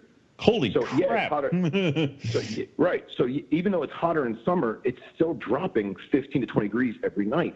So I figured if I put the Exoterra that I had a pair in under an AC vent, that means during the day they're still getting the breeze, the fresh air from the AC vent, but the heat lamp is keeping the hot spot at, 87, 89, whatever it is. Right. But then at night it's dropping to like 61 because it's just getting all that air conditioner all night long. So that worked, and they produced several litters, So I think little things like that, like you said with the white lips, man, who would have thought, Yeah. So. Yeah, I think it was, so many reptile podcasts anymore. I can't keep straight. They're all the same. It had to be the Gumbo podcast because it was Chris. It was Chris Salemi. I think that's the one he was on. Yeah, the Gumbo podcast. Yeah. And basically they were talking about, I guess at the very end they sort of were talking about his trip to Australia and then the trip he went on with us. But like, if you want to learn about the species that you keep, the best thing you could do is go where they are. Go where they are. I mean, oh, yeah. You'll learn things that, I was mentioning this, I think it was when me and Rob were talking last time, I'm going through the Children's Python book again.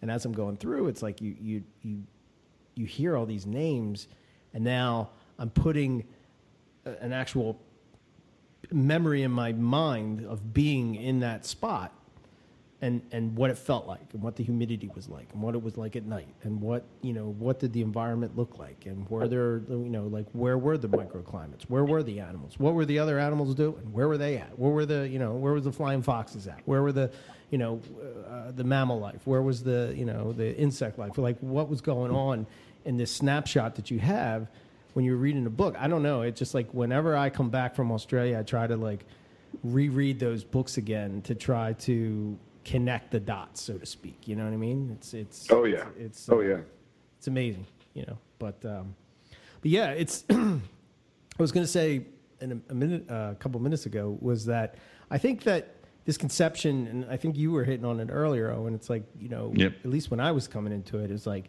90-degree hotspot. This was how you kept carpets: 90-degree hotspot, 85-degree ambient. And, Yep. I remember going and visiting Luke Snell, and we started talking about it. And he's like, I don't know, man. It's just my animals don't seem right. So I lowered the temperatures, and I've seen a lot more, they seem to enjoy it more. They're more active, and, I'm keeping them, I think at that point, the hot spot became 85. And ambient was like 78, Mm-hmm. and just a whole different,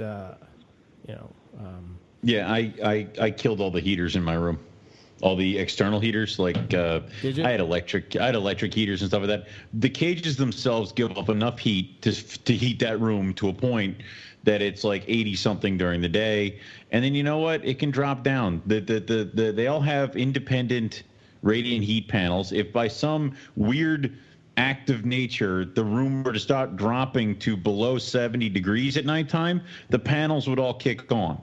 So Yeah. until then, be snakes. So as applying, And you know what? If they drop below 70, it's not going to kill them. Yeah. It's not like they're all of a sudden going to turn to dust. It's like, So- oh no, gone. So Yeah. that being said, is there like no temperatures for geckos? Like, is there if you're dealing with knobtails, is there like a certain range that you shouldn't go either below or above? Yeah, I don't like to go, honestly, I don't like to go above 90 unless it's honestly during summer months. Okay. Because I feel like they know that it's summer, regardless of the fact that it's a different hemisphere. Mm-hmm. They know that it's summer. So if you're going above 90, just because your room got hotter naturally because it's July or August or whatever, I would never go above like 90, 92. Some people say, hey, that's my hot spot. Well, you know what? If that works and they're happy, that's cool. But it's got to have a very dramatic cold side. And in terms of the cool temps, I would never go below, say, 65 because there's honestly no reason to. If it does, hey, it happens. But it's not going to get below 65 every single night unless you're in certain parts of the deep, deep desert, in which case those animals, they're up in their nook. Right. So you don't know if that nook is 6 inches or if it's, 4 feet underground because they went into, some kind of mammal burrow and they're sleeping next to a fuzzy critter, Yeah, it's one of those things where you don't think about it, where it's like, where were we? Where it was like 100-something degrees, and then we passed into a gorge where there was a creek, and all the bats were there, and it was like 72. Like it's like I'm gonna have to send you these pictures. In the first trip when we went to Chillago, there was these caves that you could walk into, and when you walked into these caves, outside of the caves, it was probably close to 100 degrees. Inside the caves was 70. Wow. Well, where do we find that your blackhead stick gecko? What the hell was that one again? That's what we're gonna call it. I don't know what it is. It's some sort of really cool gecko. Oh, I always forget the name. It was the one tail. Yeah. Do you know? Long tails. Oh, I always butcher the name. It's Stenophorus. Yeah. Okay. Yeah. So we found one of those, and that was at night. Stuff out their ass. Yeah, it was at night on a stick, 70 degrees maybe, if that, and it was just chilling there, doing its thing. And yeah, that was it. It's you think about it, when people give you temperatures of the range, they give you hot and colds for where it is, not hot and colds of where the animal is going to live in these little micro habitats. So here's a. I was gonna say. Oh, go ahead. No, just real quick, just on this topic is, I got one friend who's all the way in, in a Shark Coast, Perth area, south, extreme west coast of Australia. And, he tells me that when he finds knobs, the coldest it ever is like 68, 70, just because that's where he is on the globe. But then you talk to my friend Elliot, who's in Queensland, and I see him on like a Tuesday morning at 10 a.m., and he has a heavy jacket on because it's like 55, and it's just that. It's such a big continent. It's such a big world, that we overthink it. And I think that the two of you guys are awesome because not only you've gone to different spots in Australia, but you went at different times of the year too. So you're getting a even better, array of information. Yeah. I mean, we tried to purposely. Yeah, because I want to experience that, man. I want to experience all that. I want to know exactly what it's like at different times. Because if you only have this little snapshot of this specific time, you could be missing out. What I was going to ask is so when you're setting these up, because they're not naturally baskers. I mean, they're not coming out and basking under this hot spot, right? Right. Okay, so when you're setting up these hides, are you doing one on the warm end and one on the cold end, or you focusing it more on the cooler end?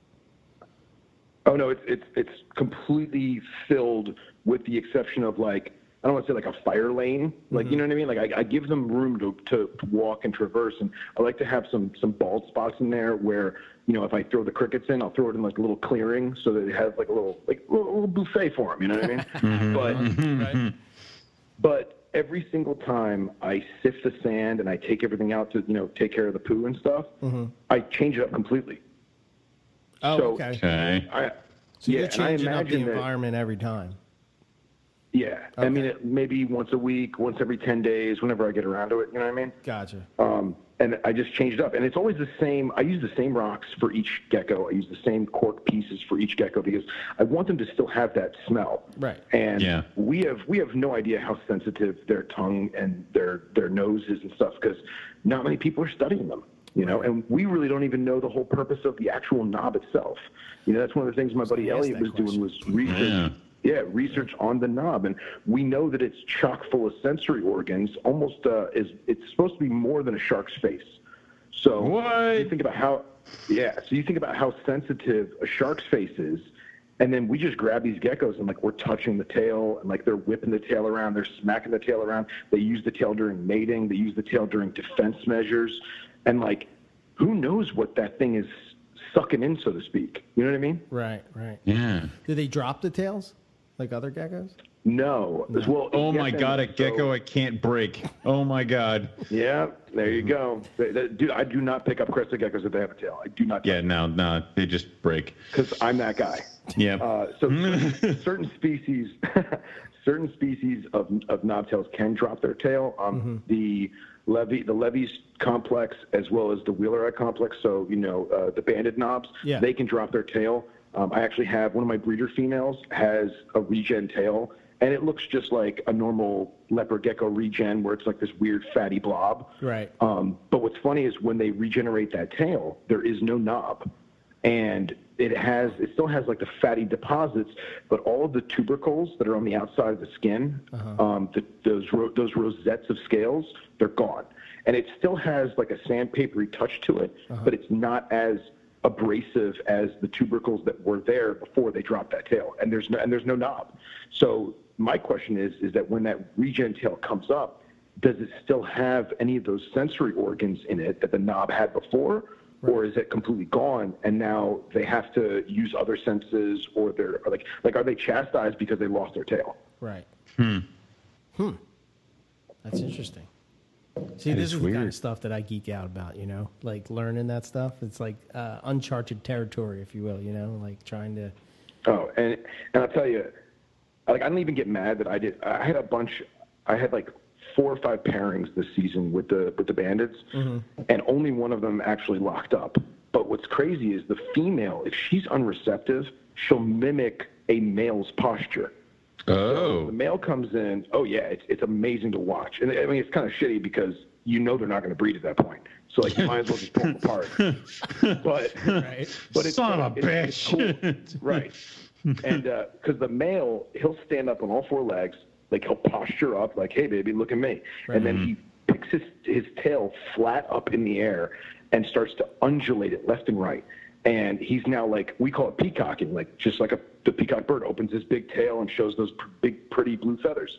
So the male starts peacocking, waving his tail, and the undulation is so smooth. It's like watching water being poured out of a cup. Like it's so fluid. Wow. And he starts, bobbing up and down, and he gives her the, hey baby, how you doing?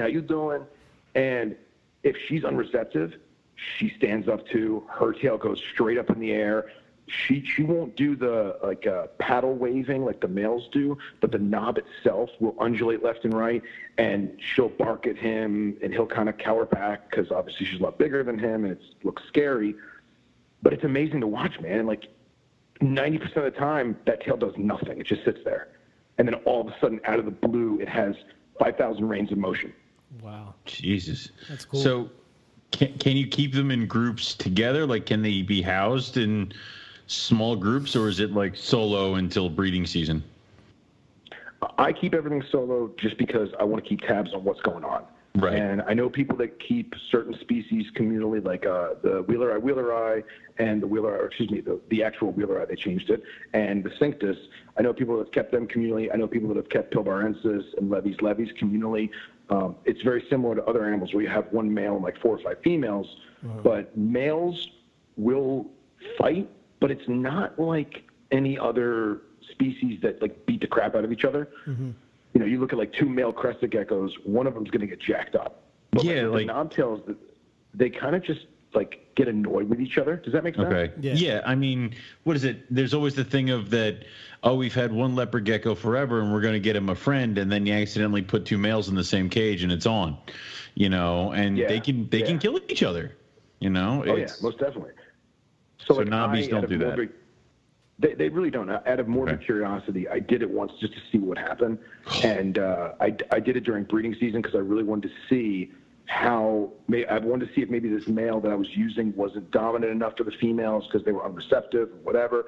So I put them together, and they basically mating danced each other. And then one bit the other one in the face real quick, just like a quick little nip, like get away from me. And then they both just kind of sat there and did nothing.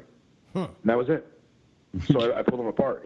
I'm sure other people have probably had horror stories, and I do not recommend anyone who keeps knobtails to put 2 males together just to see what happens. I don't recommend that. But from my observations, they're not like lychees, or they're not like Gila monsters where you're going to walk in, there's going to be another dead lizard.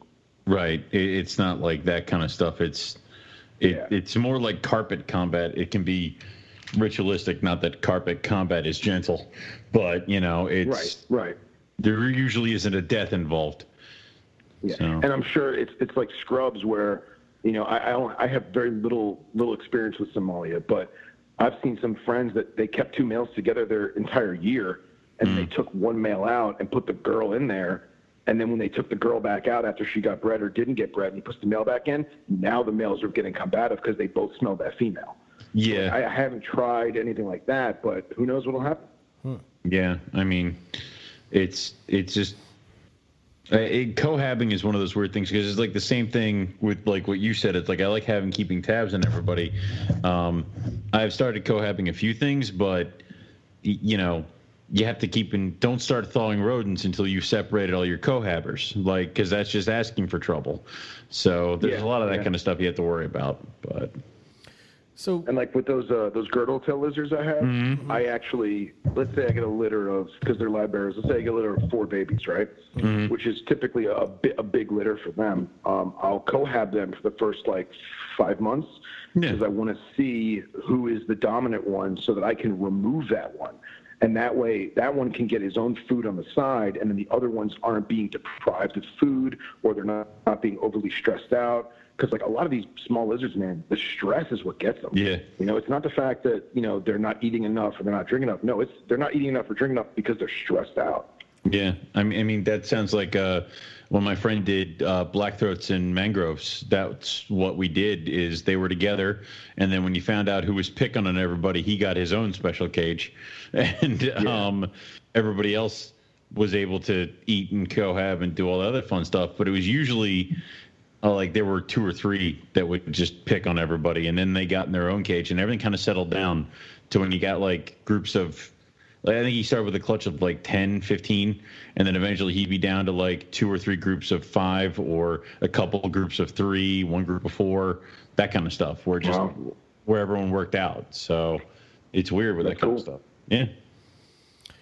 When it comes to feeding with these guys, you sort of hit on it a little bit with the varied diet and stuff and supplements. I mean, maybe you can walk us through what is the diet that you're varying? Is it, I would imagine crickets are a big part of that, and, maybe what else that you're doing, and supplementation and stuff like that. Right. So I have a couple different vitamins that I mix, and most of the stuff I use is actually, I think it's Repashy. It's the red cap with the yellow leopard gecko on it. So the manager of the retail store Underground, him and I are big on nerding out. I mean, you guys nerd out too. We want to know the facts. So him and I sat down one day with 15 different calcium supplements, multivitamins, and we picked out which one had the most phosphorus opposed to how much this one had of dried kelp and all the crap that's in there that is filler or whatever. Right. And I kind of mix my own now, and I didn't know this. Actually, Justin told me this, that apparently the longer they put an expiration date on it because they want you to buy more. But apparently that expiration date is genuine because some of the vitamins, I guess, lose their potency. So I try to keep the freshness of the multivitamin and the calcium stuff every 4 or 5 months. I'll kind of throw away what I got and just get new just to be on the safe side. But in terms of the prey item itself, I use crickets the majority. And I got lucky, man, because some people have horrible luck with their knobtails and eating crickets. But I do crickets, and I'll do hornworms if they're small enough. I'll also do some small. I can't remember whichever the roaches that's allowed to be in Florida. I have those that I get. I don't know, discoid dubia. I don't remember which one's which, but the ones that are supposed to be allowed in Florida. Okay. And I'll do those, but I don't like doing the roaches unless it's a baby on paper towels, because if I do the roaches in the sand, they burrow in the sand, and the gecko never gets it. So and then you have 3-4 pet days, roaches. Yeah. Right, exactly. 3-4 days later, I'll sift the sand and I'll find 4 or 5 dead roaches, and the gecko's looking at me like, "What the hell, bro? I never ate you." So, yeah. So I do a lot of crickets. I really love those hornworms because they are so nutritious, but at the same time, they do have a lot of fattiness and that they almost have too much fattiness. So I'll ration them out for the most part. But if I'm gone for a week, let's say I go on a business trip for a week, I'll feed them 4 or 5 of those beforehand just to kind of give them a full belly. That way they're fine for the whole week and I don't have to worry. Gotcha. Now, how often are you, how often is mealtime? You said it was once a week, or you said you kind of varied that up too? Yeah, it depends on the species. So, like, I have baby Underwoodsaurus millii that I got, and those things are just the stupid, cutest thing you've ever seen. They're so tiny.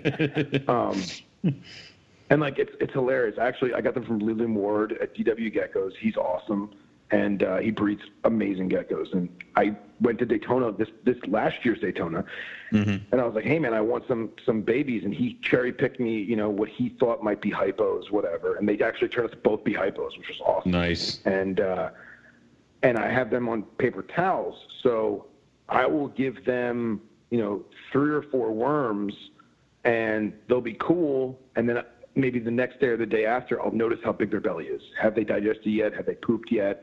You know, how big was the poop? Was it kind of meh, or was it like a solid, you know, a good-sized stool, if you will? Yeah. And just go from there. But, like, the big adults, I'll feed them 3 times a week. And I just give them, you know, 4 to 6, you know, 3/4 size crickets, you know, 2 to 3 times a week, depending on how big the crickets are. It depends on what day I go buy them, because I'm the weirdo who doesn't keep crickets at home. I go and I buy them like a couple times a week. You just dump them in immediately. Right. Yeah. So, I mean, I live really close to a bunch of pet stores, so I'm kind of blessed in that capacity. Yeah, crickets suck. Yeah. Crickets are horrible. I hate crickets, but they work like $1 million. The geckos like them, and it works. And I've had babies that I had to tweezer feed a roach, you know, and you just kind of make it wiggle in front of them. And I've also had babies that just ate off the bat. You know, I got lucky. My buddy Elliot, who's in Queensland, when he was doing the research with the Aspers, he had to literally grab the adults because they're wild caught. He would grab the adults and he would hold them appropriately, and he would wiggle it in front of their face. They would get mad, and just like a baby chondro or a baby Amazon, you know, they bite out of defense, and then they realize that they have this food in their mouth, and they start eating it. And he would do that with every single gecko, and like that's taxing. How many did he have? I don't even want to know. No, too many. No, that's the wrong answer. Dear God. Yeah. Too many. Yeah. But he was also, you know, in research, and he was in college doing it for research. So, like, his day-to-day was studying these lizards both in the field and in captivity. So it wasn't that big a deal to him. I doubt any of us would be doing that at home unless we really had to, you know. You really got to love these things if you're going to do bust out 2 hours of your day to feed an angry gecko its food. Yeah, dear God. Yeah, right. But yeah, man, I do crickets. I do hornworms because they move a lot more. I'll do the small species of roaches, the terrestrial roaches that don't climb. And I've tried waxworms, I've tried mealworms, and the problem is they don't move enough. You know, it's still a gecko. It still has vision based on movement for the most part, and it's just they're not into it. You know, I put them in a little dish with the powder and just kind of walked away, and the next morning there's a bowl full of worms. So you got to kind of play with it. I'm sure other people have had complete polar opposites with their feeding. Their lizard loves to eat waxworms. Who knows? Right. But that's what I do. Right. Okay. Is there anything you should completely, totally avoid when it comes to these guys as far as like food items, like superworms or something like that? No, I mean, they're in the wild. The majority of their prey is not insects. It's actually like arachnids and isopods and stuff like that. So depending on the part of Australia that they're coming from, there isn't crickets or grasshoppers. So they're eating spiders, and they're eating isopods, and they're eating small species of centipede and small types of weevils and stuff like that. There's actually a really great study on the digestive traits of like 5 different species of knobtail that came out of the University of Australia in Perth from like maybe 2015 or so, 2013. And they basically cut open like 1,000 specimens from different museums from around the world, as well as stuff from all over Australia. And they checked the stomach contents. And you'd be amazed at what these things are eating in the wild. And like some of them are almost exclusively on spiders. You know, they eat crickets for us in captivity, but this particular gecko lived in an area where there was no grasshoppers. There was a shit ton of spiders. There's a shit ton of spiders, right? Yeah. I can personally tell you, and Owen can tell you, many times we were fooled by this eye shine that Oh we my could not God, fuck figure those out spiders. for the life of us Fuck what those this spiders. was. And they were That's awesome. everywhere. Huge and everywhere. And you're like, oh my Everywhere. God, giant ass spider. Never mind. Oh my God, giant ass spider. No. Everywhere. Oh. I mean, there had Yeah. to be, how much would you say, Owen? Hundreds? Dude, here's the thing is the first like day we're herping. That makes we're like, total oh, sense. and we stopped. And then after a while, we're like, if you saw tiny amounts of eye shine out in the bush, we just ignored it because it was just 20 or 30 of those spiders just off the path. Yeah, like you Oh, would yeah. pull off the That's road to awesome. go look at a section, you know, and like think of like, I don't know, just think of like you're pulling, you're road cruising or whatever. You see some eye shine, you pull off, you go look. You're looking at like, you know, I don't know, how big would that space be? You know, maybe not. But they were tiny spiders with just huge ass eye shine. Like Oh, yeah. you were walking up on it expecting nuts. to find like a lizard or a gecko and it was this little spider that it's just its whole head glowed. It was ridiculous. Like it was so annoying. That's so awesome though, because that that's makes cool. me, I It's don't know, awesome. that just connects the dots again. You know, we're sitting here talking, and Yeah. you're saying about how they're eating majority spiders, and it's like, oh, And I'm yeah, just getting I can see why that would be the because- case. You know, And all I can think about is Yeah. just how many times did we wander off the path walking for about 5 minutes until someone went, nope, spider, and we all turned back around. Yeah. So yeah, it's wild. That's awesome. know. What's funny is one thing I will say is that there's actually a push in, and I'm sure most of the breeders, both in the United States as well as Europe, don't advertise this because it is extremely taboo. But they're growing up other species of gecko to feed to their knobtails. Oh my because God. a lot of a lot of knobtail species are gecko eaters in the wild. So, like for example, the Geyra variegata, I believe it is, which is a very, very small species of terrestrial gecko. That when an adult amii is, you know, a big diesel 40, 50 gram gecko, it's not going to eat a dinky little spider. It's going to eat another gecko. And from what I've gathered through my meager research is that they're not cannibalistic on other, you know, knobtails of the genus or the species, but they're going to eat every other little gecko they can find that's smaller than them. So I know there's a couple people in the U.S. that are breeding Pictus geckos specifically for food for their knobs as like a enrichment program or like a supplementary diet program. I know there's a couple people that are breeding bino geckos because they're parthenogenic. So you get, you know, 5 or 6 little bino geckos, and in a year you have a whole colony, and now they're going to continue to breed and continue to produce offspring that you can feed as a supplement to your larger knobtails, providing that that's what they eat in the wild. yeah, that's cool. See- And you know what? You might get problem feeders to eat better and faster. Yeah. You know, Yeah. I've been saying this for years, and every time I talk to somebody that works with Antaresia or Aspidites or any of these, like, you know, quote unquote, you know, gecko Hard. eaters Yeah. for hard to get going species, like, why don't we just feed them what they're supposed to eat? You know, diamond Dude. pythons are notorious for like being difficult to start because why? They eat geckos in the wild. That's what they're eating, geckos and Right. skinks. You know, I mean, Right. So, like, you're telling me now that these knobtail guys are like, you know, you snake guys are like, you're so Dude, like it's- 1982, you guys are so far man. behind. We're like wavy, we're like light years ahead of you guys, man. You know, like, I was actually thinking about this week because I'm trying to get a clutch of jungles to eat, and all I can think about is, God, I wish I had some of those little skinks that were running around like in Australia. Just pop those fuckers in there and be like, there, if you won't. smack it down. And Yeah, obviously I they mean, all switch over something to in their rodents brain, at some like, point, dude, you know. Dude, let's put it this way. Right. The red tiger jag I got from you. She took her first meal yesterday. Okay. And she didn't take a live a hopper when offered, and she didn't take a frozen thawed when offered. But I took a frozen thaw and I covered it with chick down.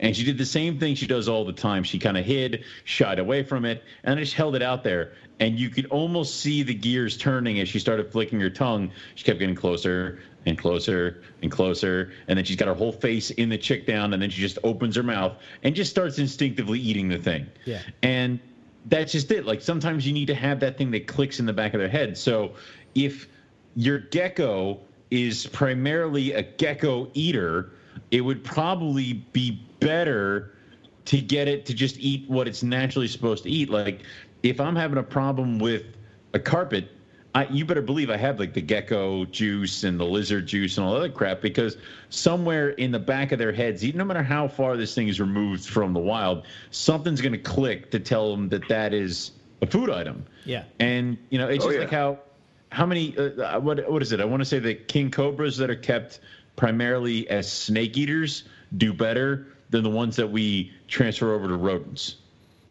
Of course, absolutely. Yeah. Absolutely. So it might that's why you have. Yeah, that's why you have a 30, 35-year-old king cobra, or you have a king cobra that died prematurely at 12 years old. With fatty deposits all over it. It's like, yeah. Right, exactly. Yeah.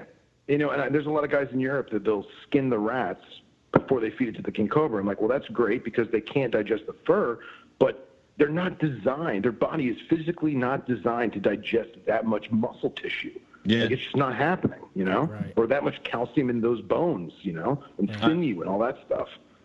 I mean, let's put it this way. I put my white lips are on a primarily bird diet because the white lips are the only pythons that I know of that'll hack up a hairball. And we're all like, oh, interesting. No, that shouldn't be happening. Like that's not right. And primarily on birds, and they've slimmed down and they've got that distinct head to neck different, like you can see where the head ends and the neck begins, which is something I think you lose pretty quick with pythons if they're fat. So yeah, it's or their head's the size of a baseball, but their body's the size of a cantaloupe. Exactly. That's an issue. So it's one of those things where if the gecko is a primarily gecko eating species, I don't think anybody can be shocked if you start breeding a colony of geckos. I almost wish that there was an accepted feeder gecko or feeder skink that were like, hey, give me like 20 of those, or give me like 3 of those. Yeah. And it's funny because like we always talk about baby snakes, whatever species it is, whether it be Morelia or Lyasis or whatever. We try and scent with a baby gecko, right? Mm-hmm. So, or an adult gecko. So you buy a frozen house gecko from a reptile show, and that's your one feeder frozen gecko, and you rub it on every blood everything you can, or everything, everything, right? Right. It's used as a salt lick. You thaw it with the fuzzies like a bouillon cube, and then you put it back in the freezer. Exactly. Yeah. Yep, you got it. Right. So then, but you look at some of these gecko species that, for example, we talk about the bino geckos because some of the people are apprehensive to breed Pictus because let me digress. So we look for these small gecko species that are small enough for an adult knobtail to eat, right? Mm-hmm. Right. And like Pictus geckos, for example, are super duper tiny, but they're from North Africa. They're not from Australia. So do you really want to feed it or do you not? So then you get the guys that get the binos that are actually from Australia. But the problem is a baby bino is still too big for a baby knobtail to eat. If a baby knobtail is only 2 inches long and 3 grams, if that, 2.5 grams, it can't eat a 1 gram gecko. It's just physically impossible. Yeah. But an adult, it's going to slurp them down like spaghetti. Right. Yeah, but it's. But now, have you ever seen a lizard regurgitate? I mean, I've seen like monitors do it, which is just fun because it's just like and like a whole rat just goes flying across the cage. It's like, oh, nice. Right. So it's. But you never hear about like cresteds throwing up or bearded dragons throwing up or blue-tongued skinks throwing up. Now they may do it. I don't know. Those aren't my kind of species. But I was shocked because when I first got into knobtails, my geckos were throwing up. And I was like, oh, my God, what have I done? Yeah, what'd I break? I'm killing them. Right, well, exactly. I'm like, oh, God, it's emerald tree boas all over again. So, oh, God, it's happening again. It's happening again. Oh, no. So I realized, and I asked a couple friends in Australia, and they're like, you're feeding him too much. And I'm like, what? They're like, yeah, man, stop feeding them so much. They're going to eat because they don't know when their next meal is, They're going to eat everything that they can because they may go weeks, if not a month, without food. So they're going to scarf it down. Well, I'm finding these, like, owl pellets in my gecko cage, and I'm like, why? Where is this coming from? Why are they throwing up? It's because I overfed them.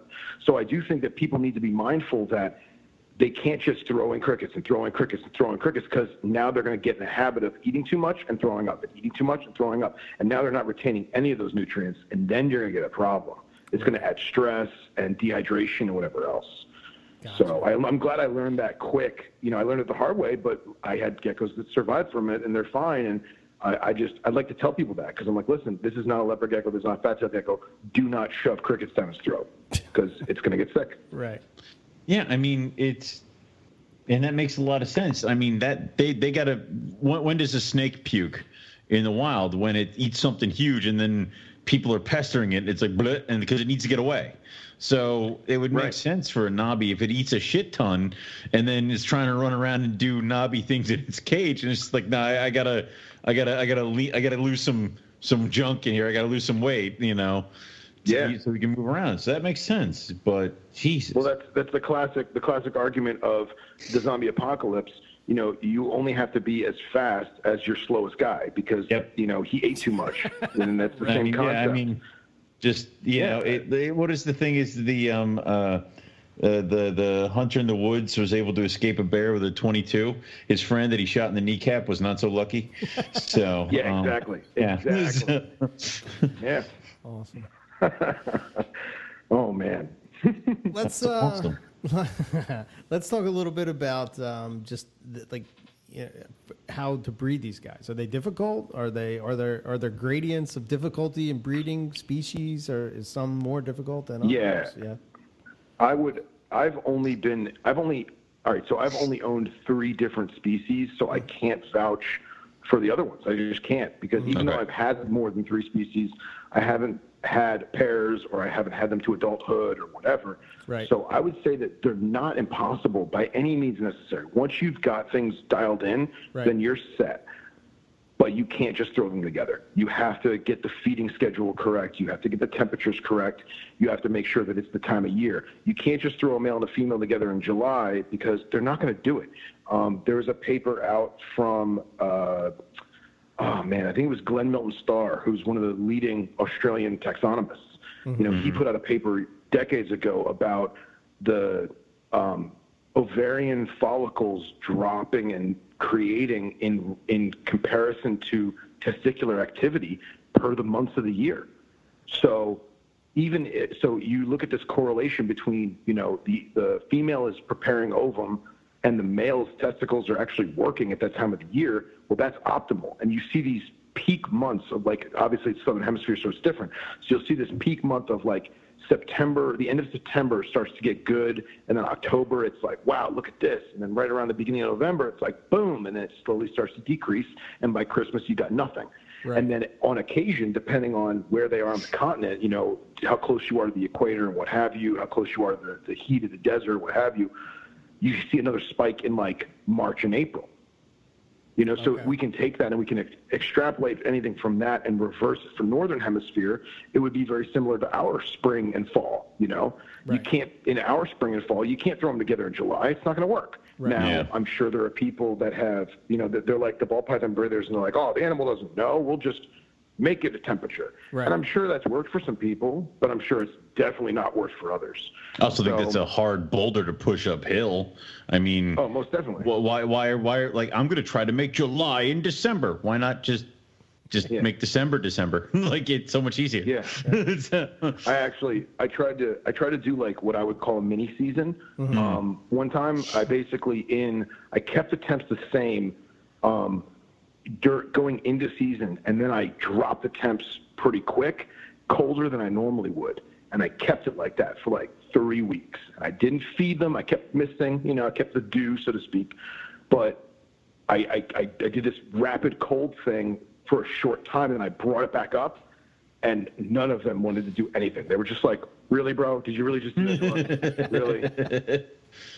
And they're all looking at me like, was that necessary? You know what I mean? And I got nothing. So now I know I have to keep to the seasonal formula, you know, just like everyone does with every other species they do. You know, you got to go with the time. And it's how much food, and how much food at that time of the year. You know, in wintertime, there's less food. Right. You know what I mean? Yeah. Spring is the time of plenty. Animals are making babies. You know, the bugs are breeding. The bugs are having eggs. Now all of a sudden those eggs are hatching. You know what I mean? Now there's more bug food. More bug food causes more gecko food. More gecko food causes more baby geckos, and so on and so forth. So I don't think it's impossible. I don't think it's difficult. I think you got to pay attention to what you're doing. Right. Yeah. Become a student of the gecko instead of the serpent. And that's no, enough. The serpent, man. Yeah, it didn't work. Yeah. Okay. Yeah. So is it? So basically, you're saying there's a couple different factors that to get these to go. One would be feeding, and one would be just them knowing the temperature. Is it? Yeah. Like the temperatures dropping, like daily temperatures, or is it just the nighttime temperatures that are dropping? Similar to like no, it's a dramatic daily, night and day. Okay. So you're creating seasons in captivity. The yo-yo kind of a deal. In theory, it should correlate to outside. You know what I mean? Because it's very difficult to replicate the opposite hemisphere in captivity. It's hard, Right. So you're doing this gradual drop into winter, then you're coming out of winter into spring, and now this is when you're going to start seeing the reproductive, stuff popping off, and now you're going to start pairing. You're going to get copulation, and then depending on the species, it's anywhere from 30 days, 40 days, whatever it may be. Afterward, now you're having eggs being laid. So you got certain species that only produce. First of all knobtails for the most part drop 2 eggs per clutch. That's it. Okay, that's it.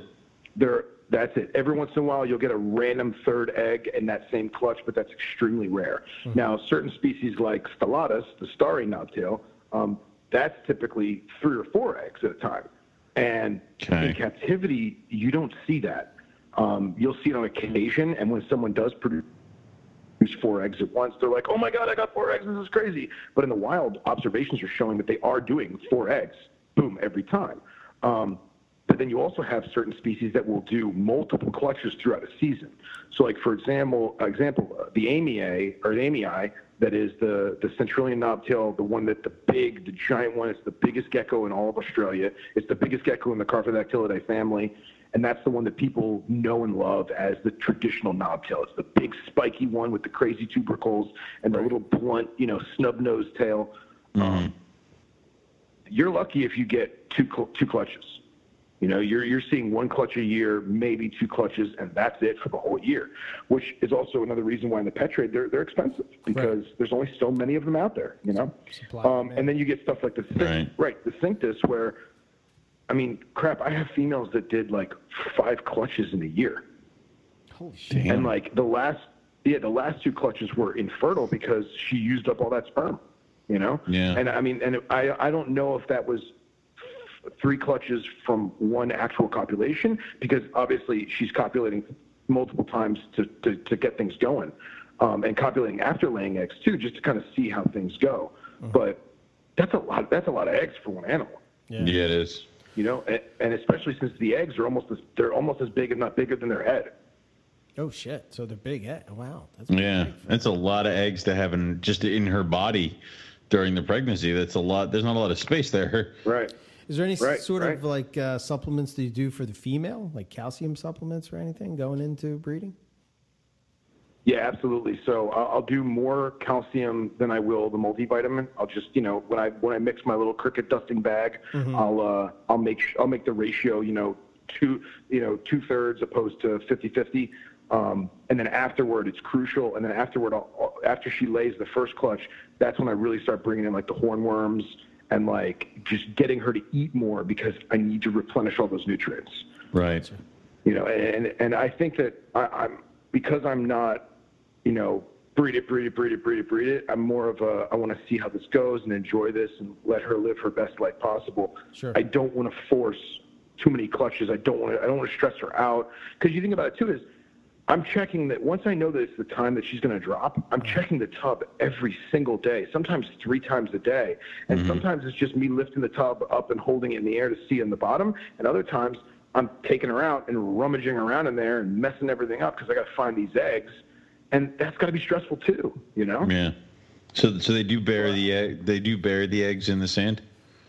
Oh yeah, and okay. I have some of them that I make a little nest box where I'll leave the cage really dry, and then the next box will be like soaking wet sand because they want to bury them in the humid sand. Right. And if I do the whole enclosure, it doesn't even look like she ever dug. Like they are so good at burying their eggs, it's like she never did anything at all.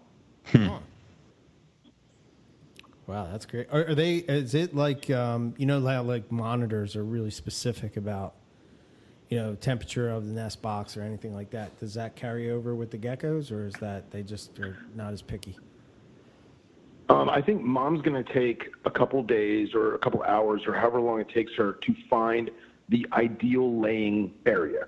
So I try and replicate that with that little nest box, which is, I'll be honest, it's not really a nest box. It's a deli cup full of wet sand with no standing water, and I cut a hole in the side, and I melt the edges of the plastic with a lighter so it's rounded and smooth and not jagged. Mm-hmm. And the next day when I wake up in the morning, I'll see that all the sand was kicked out of it, because you could tell the difference between the wet sand and the dry sand, and I know that she was in there rummaging around. And then I pick up the deli cup and I look at it and boom, there's eggs. Other times it's not that simple, and I've had them where they buried them and I lost them. They were fertile eggs, and she buried them in dry sand because she didn't want to use that box, and they just went bad over the 24 hours that I didn't know they were there. So, I've had really bad luck with postpartum eggs, I guess you call it. Mm-hmm. Because it's Florida, so mold is a huge factor in the incubators. Yeah.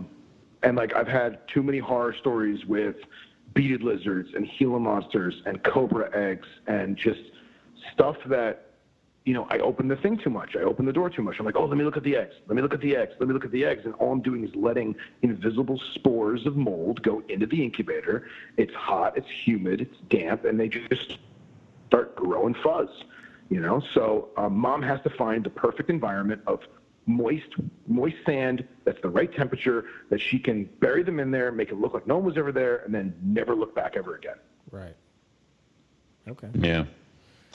So now, is there any kind of designer knobtail thing out there where people are crossing some of these subspecies together to try to see if they can make something cool looking or fun looking, or is it just strictly the breeding what we know to be pure or what we think is pure?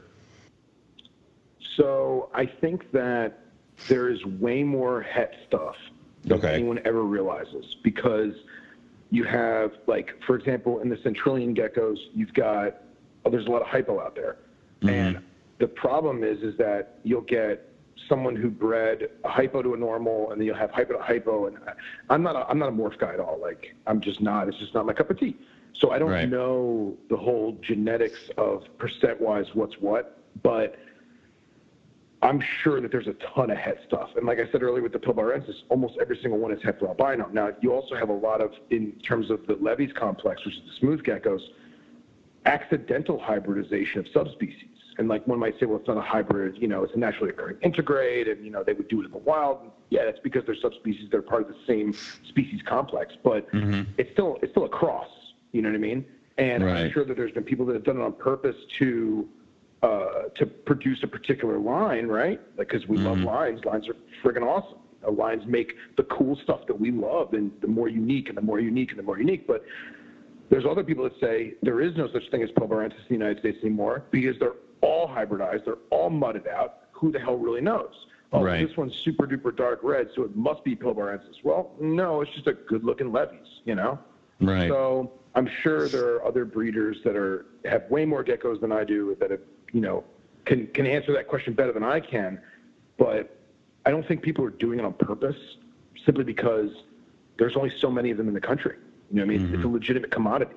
And the more you take out of that commodity pool, you've lost product, so to speak. You know what I mean? Yeah, I get that. Once you start muddying the waters, it's done. Yeah. Right. Okay. Now, when it comes to your females, do you do any kind of further, I know you said you already dust and supplement, do you kind of add more to the girls going into breeding season, or you just kind of keep it to where it's at? You mean the supplement or food in general? Yeah, supplement and food in general. Let's go with both. Yeah, I mean, food in general is definitely, because I want to simulate that spring. You know, everything's growing, everything's blossoming, metaphorically and physically. And obviously she's eating more, so she's getting more supplement from the Got it. Right, more supplement, right. So it's not that I'm dusting the crickets with more powder. It's just she's naturally getting more because she's eating more crickets that happen to be dusted. Does that make sense? Yeah, it does. It does, because the food increases, you're getting more of the stuff. So I got you. Right. Now, how often do you put the pairs together? Do you just put the boy in and good luck, buddy, or do you have to like pull him out, put him back in, put him out, put him back in? I do it. I do it as much as I can without freaking him out. Okay. So like I know, all right, I'm gonna do a pairing on Monday night. So I'll take the male, I'll put him in with female number 1, and I'll sit there for a second and I'll close the drawer just enough so like I can peek in, but they're not really looking at me. And then I'll start to watch the interaction. And so if she starts peacocking back at him, I know this is going to be a no-show. So I'll give him 5, maybe 10 minutes, and then I'll pull him out because I know that's going to happen. And then I will put him back in his tub and leave him be for the night. And then maybe I'll wait maybe a day or two and do it again with the second female. But then that first female, then I'll put male number 2 in there. Maybe she just didn't like the first guy. Maybe she didn't like his haircut or whatever. So, and I'll cycle that way. Now, once I get copulation, I close the drawer, I walk away, I leave him alone. And I have not yet had any permanent damage to each other because they do bite each other a lot, especially the male. The males basically will bite the female on the nape. And then, let me rewind for a minute. So let's pretend like the girl is receptive. The male goes in, he starts peacocking, hey, baby, look at me, let's do this thing. She will basically lay there and say, all right, let's go. So she lays there, she flattens out, and she may shift her body from side to side to, better facilitate the male's attack on her, because at some point the male is going to latch onto her nape. He's going to bite her on the back of the neck. She may move a little bit because, let's face it, she's getting bit. And then she'll basically arch her back and curl her tail so that he can get up from the side so they can get pelvis to pelvis, but both of their backs are still vertical. Like there's no rolling per se. It's just kind of like an angled approach to go pelvis to pelvis. I've had ones that copulated for 5 minutes, and then I've had ones that copulated for like 2 hours. And basically what I'll do is I'll just leave them alone, and then when they're done, I'll separate them. If she looks like she's annoyed with him, I'll take him out. If they look like they're fine, I'll leave them in there. They may do it 2 or 3 more times that night, but while I'm sleeping, who knows? And then whatever happens the next day, I'll definitely take him out and give him a break. There's a whole thing that people talk about with knobtails of never keep a male communally with females during breeding season, because he will literally breed himself to death. So he'll continue to copulate, and he'll stop eating, he'll stop drinking. All he'll want to do is make love. And all of a sudden now you have an emaciated, anemic gecko. So I don't want him to get in that mindset, so I break it every night or every session or whatever you want to call it. Okay. So, now that let's say you get the eggs and all that fun stuff, how do you set them up for incubation? So I've had horrible luck, me personally, with perlite, and dude, perlite's awesome. I love perlite. I've done it with countless other eggs, but these knobtails, man, I just have bad luck. I think it might be my house. Maybe it's the humidity in my house, but my eggs get rotty and gross on perlite. So I'm using straight vermiculite. I'm doing the normal vermiculite mix. I have them in deli cups with a crap load of air holes, and I have the little egg trays from Sim Containers, so I place them in that, and that's worked really, really well. So I'm not gonna deviate just because if it ain't broke, don't fix it. Heck yeah. And basically, I'm keeping it I'm keeping it between like 83 and 84, and then the humidity, I'm keeping it probably realistically in the 75-80% area. Okay. I could be wrong on the humidity. How many days do they take to hatch? It's long, and it depends on the species. I actually have my notes because I never remember, so just bear with me for a moment. Sure. While I pull this up. Sorry, Eric, did you know olives take 70 days? Mm-hmm. You know who didn't know that? You? Yeah. You didn't do your homework. It's the Jello at the wall method, Holy crap, there are eggs here. Who would have thought this? Oh, and you did put the male in with the female. Right, yeah. Now you know.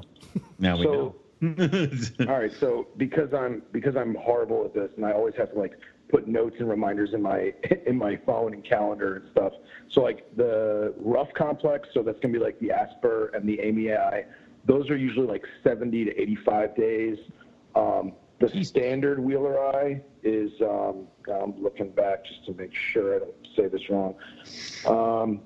Incubation on them is usually like 50, 60 days. Same thing with the Cinctus. The Cinctus, I've had Cinctus eggs that went to like 72 days, and they were totally cool, you know? I'm one of those guys that unless it is literally liquefied, moldy, disgusting mess, I will not touch that egg. I'll leave it be, let it go full term, and then if it's 4 or 5 days past when it's supposed to do, I'll pip it with like a really, really tiny needle just to kind of see what comes out. If some good amniotic juices start flowing out, then I'll cut it a little bit. And one time I had a little baby go bloop and pop his head out. Other times there was nothing, it was just a bad egg. Okay. One time I got super excited because I had this one female that's like just an awesome looking animal, man. Just like crisp bands, bright orange color, big pretty eyes. And I was like, man, these babies are going to be awesome. And she gave me 2 flawless eggs. And I put them in the incubator, and I didn't want to be that guy. I didn't want to check them every night. So I had the little light, the LED light, so I'd look at them, and they look fine. And I look at them, and they look fine. And this goes on for the full, 55 days. Right. And when the geckos lay the eggs in the sand, I use red sand. Yeah, it's dyed, but it looks cool. Whatever. Right. So the eggs are red with the sand. They're covered in it because it's stuck to it. So I try and dust them off with my finger best I can, but they're still that red color. So right at the 60-day mark, I'm like, you know what? Let me candle them. Let me see what's going on. I took out the first egg, and it crumbled like tissue paper in my hand. Oh, no. And I was like, what is this? So I'm like touching it. There's no moisture at all. And I wound up taking the other egg, and I took like an X-Acto blade, like a little scalpel head, and I gently just started to cut the side of it, and it was perfectly hollow. Almost like those eggs that they blow the contents out, and it's just like a perfect display. Yeah. So I got an ostrich egg. Yeah. Exactly, ostrich egg or emu egg or whatever. Yeah. So I had these 2 perfect, gorgeous textbook eggs, completely hollow, devoid of all moisture. And this was during those perlite days. The perlite was still moist, and the humidity in the thing was fine. And I realized that they were just infertile eggs, but because the sand had caked itself around the exterior of the egg, it almost like mummified it and like petrified it, made it look perfect. And that's why for 55, 60 days, it looked champion. But they were completely infertile. They were total duds, and it was a waste of my emotions. That sucks. Damn. That does suck, man. Wow. Yeah. And the worst part was I gave her like some time off, and this year I tried to breed her, and she just does not want to be bred. And I think maybe I don't know if I'm doing something wrong, or maybe she just doesn't like my boys. I have no idea. But I got to do something with her.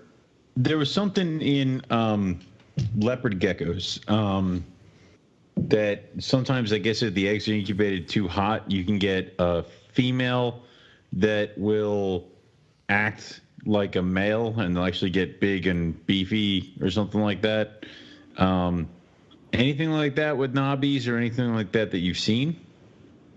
No, not that I've seen. I mean, from what I've gathered is that it's just like almost like snakes, where you breed them too early, you're going to have complications. If you breed them too early and they're too small, you're going to have small eggs. And I've seen where it's made really small babies. And like the baby's healthy, it's just tiny. I'm talking 1.5, 2 grams, if that. Dear God. And I know it's adorable, but it's like nerve-wracking. So then I've also seen where, sorry, my brain just like hit reset button because I'm thinking about these babies.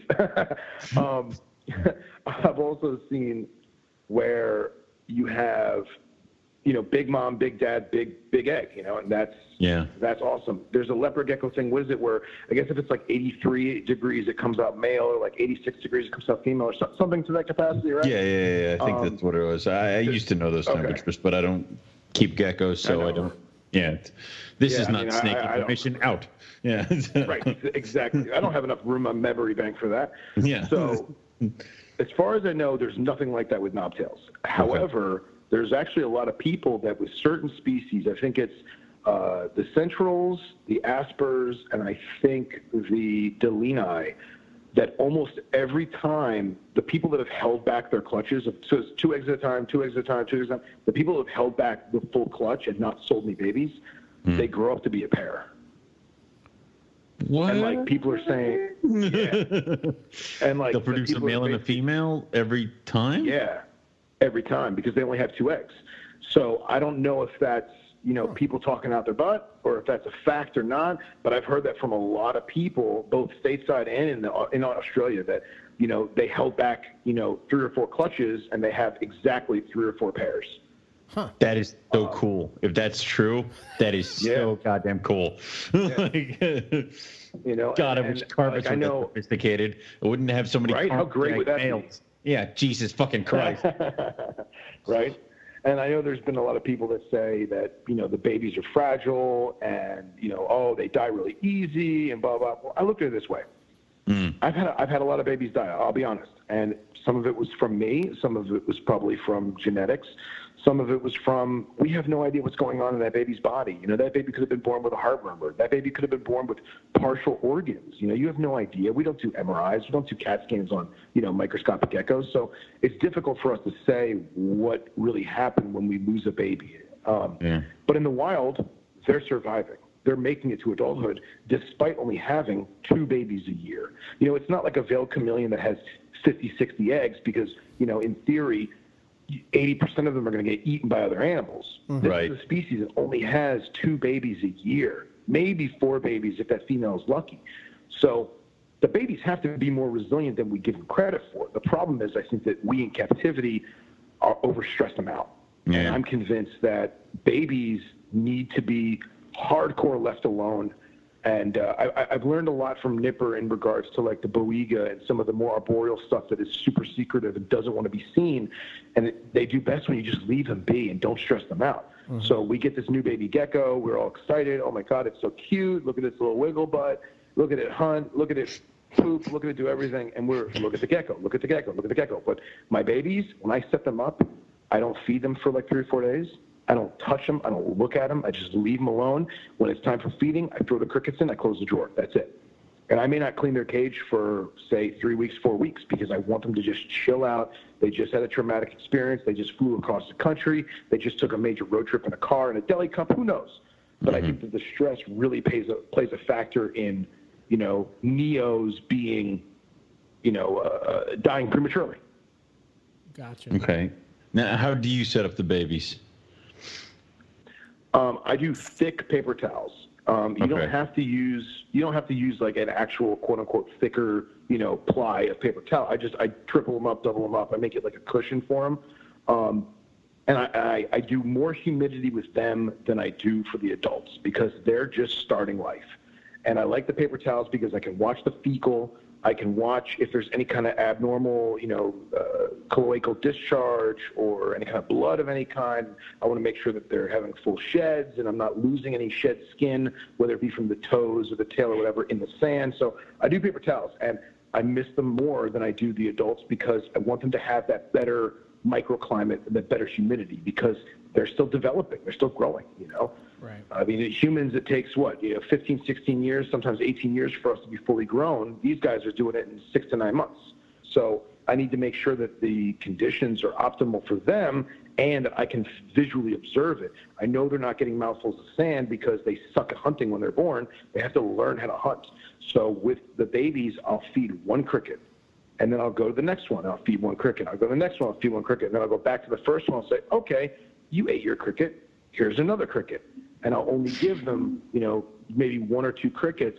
And the crickets I'm giving them are bigger than you'd expect because they got a big head, they got a big mouth. And I'd rather have them eat 1 good big cricket than eat 5 little ones and not get the nutrients he needs.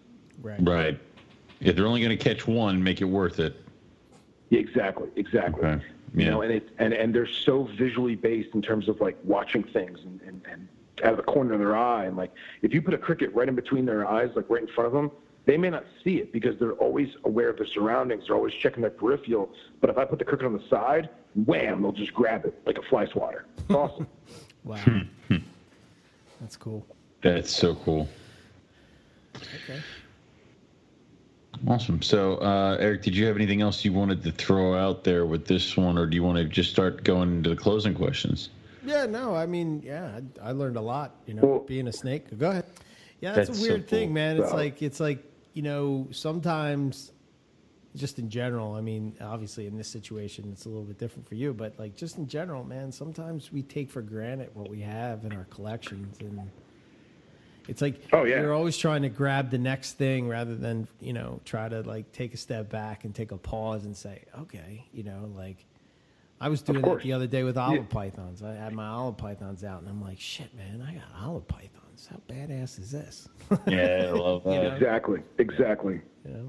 I mean, dude, how many times, I used to work for all the importers, and like, we would get in these animals all the time, and they were dirt cheap. And I'm like, you know what? I'll just get one later. I was like, no, Tanzania is not closing down. I'll grab one in the future when I got more cage space. Yeah, and now stuff that was, $35 is, $10,000 or whatever it is. Yeah. We used to get we had a contact that had, how do I phrase this? They were legitimately exported out of Kenya, but let's just say that their country of origin may have been Ethiopia. Okay. And you remember the Parviocula, the Bitis parviocula, the Ethiopian mountain adders? Yes. So there's a range of mountains and like plateaus that borders Kenya and Ethiopia, and that's where you get a lot of the ashes spitters, the big giant, the giant ashes cobras, and you get a lot of cool terrestrial lizards and stuff out of there. But one of the coolest things is those Bitis parvioculas, neon green, the pseudo rhino vipers. And I remember we were importing them by the buttload. And it was like, it's another Bitis. It's pretty, it's green, whatever. I'll get one later. I'll get one now. And now it's like, no, they're $5,000, and good luck. Right. Yeah, I mean, dude, the problem is that what is it right now? Outback brought in the Mexican burrowing pythons, and I've seen them all over the place. And I remember somebody was talking to us about them a couple shows ago, or it might have been a couple of years ago, Eric, and it's like it's a pissed off brown python that nobody cares about. And I'm like, yes, like so. Now they're here, and I'm like, and I'm sitting there, I'm like 1,200 steep, dude, 1,200 steep, and I got to pair up some other animals here, but damn it, I want these things just because God only knows when you're going to see them again, and I'm like, I hate this. It's a pissed off brown snake that'll never breed. It's everything I've ever wanted. Right in your wheelhouse. Yeah, you're right in there. Yeah. Right? So, well, it's like those Congo water cobras that nobody gave a shit about until they were legitimately described. You got this big mottled elapid that loves water and is a pain in the ass and only eats fish. It's got a hood that it never uses. It's super duper toxic, and all it does is poo on you. And everyone's like, whatever, they're cool. And all of a sudden they come up with a paper that actually classifies them as nausea nana, and now everyone and their mother has to have one. It's that complete descent, man. It's that whole... Dude, those cycles are just crazy because it's like, really? This shit's been around forever. Like, what was it, Mexican black king snakes? When they had a rush the last couple of years. It's like, really? Like, I wanted to buy a pair for like $80, and they're like $400 each, please. And I'm like, what the hell happened? I turned my back, and something happened with these things. Like, I don't know. It's I got one that takes the cake in that regard. I used to take a lot of bad cell phone pictures because, like, let's face it, 10, 15 years ago, there were cell phone cameras, but they were garbage compared to what Motorola Razr. It's like, oh yeah, exactly. My LG flip phone, like, come on. So here I am sticking the top half of my LG flip phone in a deli cup to take pictures of stuff that I probably should have been taking pictures of, but somebody posted an article about a newer species of Atheris that they found in the DRC. And they're basically saying, it's very similar to broadleaf, but, it has this markings and that markings. It's more heavily keeled and blah, blah, blah, blah, blah. It's pretty cool. So I comment on it. I'm like, man, that looks really cool. I think I've seen them before. I think somebody had them, a decade ago, whatever. Yeah. Well, whoever was part of that group chat or whatever was like, I guess got curious and started looking through my old Facebook photos on like my snake album and stuff. Mm-hmm. Yeah. And he found I had them at Strictly. And we thought that they were just ugly squams. He's sending me. God. Yeah, like he's sending me my own picture. He's like, dude, did you know you had this? And I was like, what, the ugly squam? He goes, no, man, look at the head, look at the scales. that's the blah blah blah, the new one. And I'm like, you got to be shitting me. And sure as heck, I had it and didn't know it, you know. And because it was ugly, you probably sold it for cheap. Like, you know, it probably went like there were probably. Yeah, I mean, oh my god. I think you know, colored Atheros 10 years ago, they're like $40, whatever. Yeah. You know, we used to get in you ever seen Nipper's going to freak out when I say this, but the Kenyan mountain Atheros, the Desai. Mm-hmm. So yeah, we used to get Desai in the Strictly, and everyone was like, oh man, these are so cool. You know, they're like this rich navy blue with bright highlighter yellow. And they're just, you take care of them just like squams. They're just good, hardy, arboreal tree vipers. And we were selling them for like $1.20, I think. And now there's none to be found. No one has them. The people that breed them keep them to themselves. And like, it's one of the holy grails of the arboreal viper, you know, community. But like, we just gave them away for like $100. Like, oh yeah, man, $100, whatever. And it's like, yeah, I'm kind of hoping Ring Pythons dips down into the welcome to the show. Here's your free Ring Python, because I need them again now. So it's right.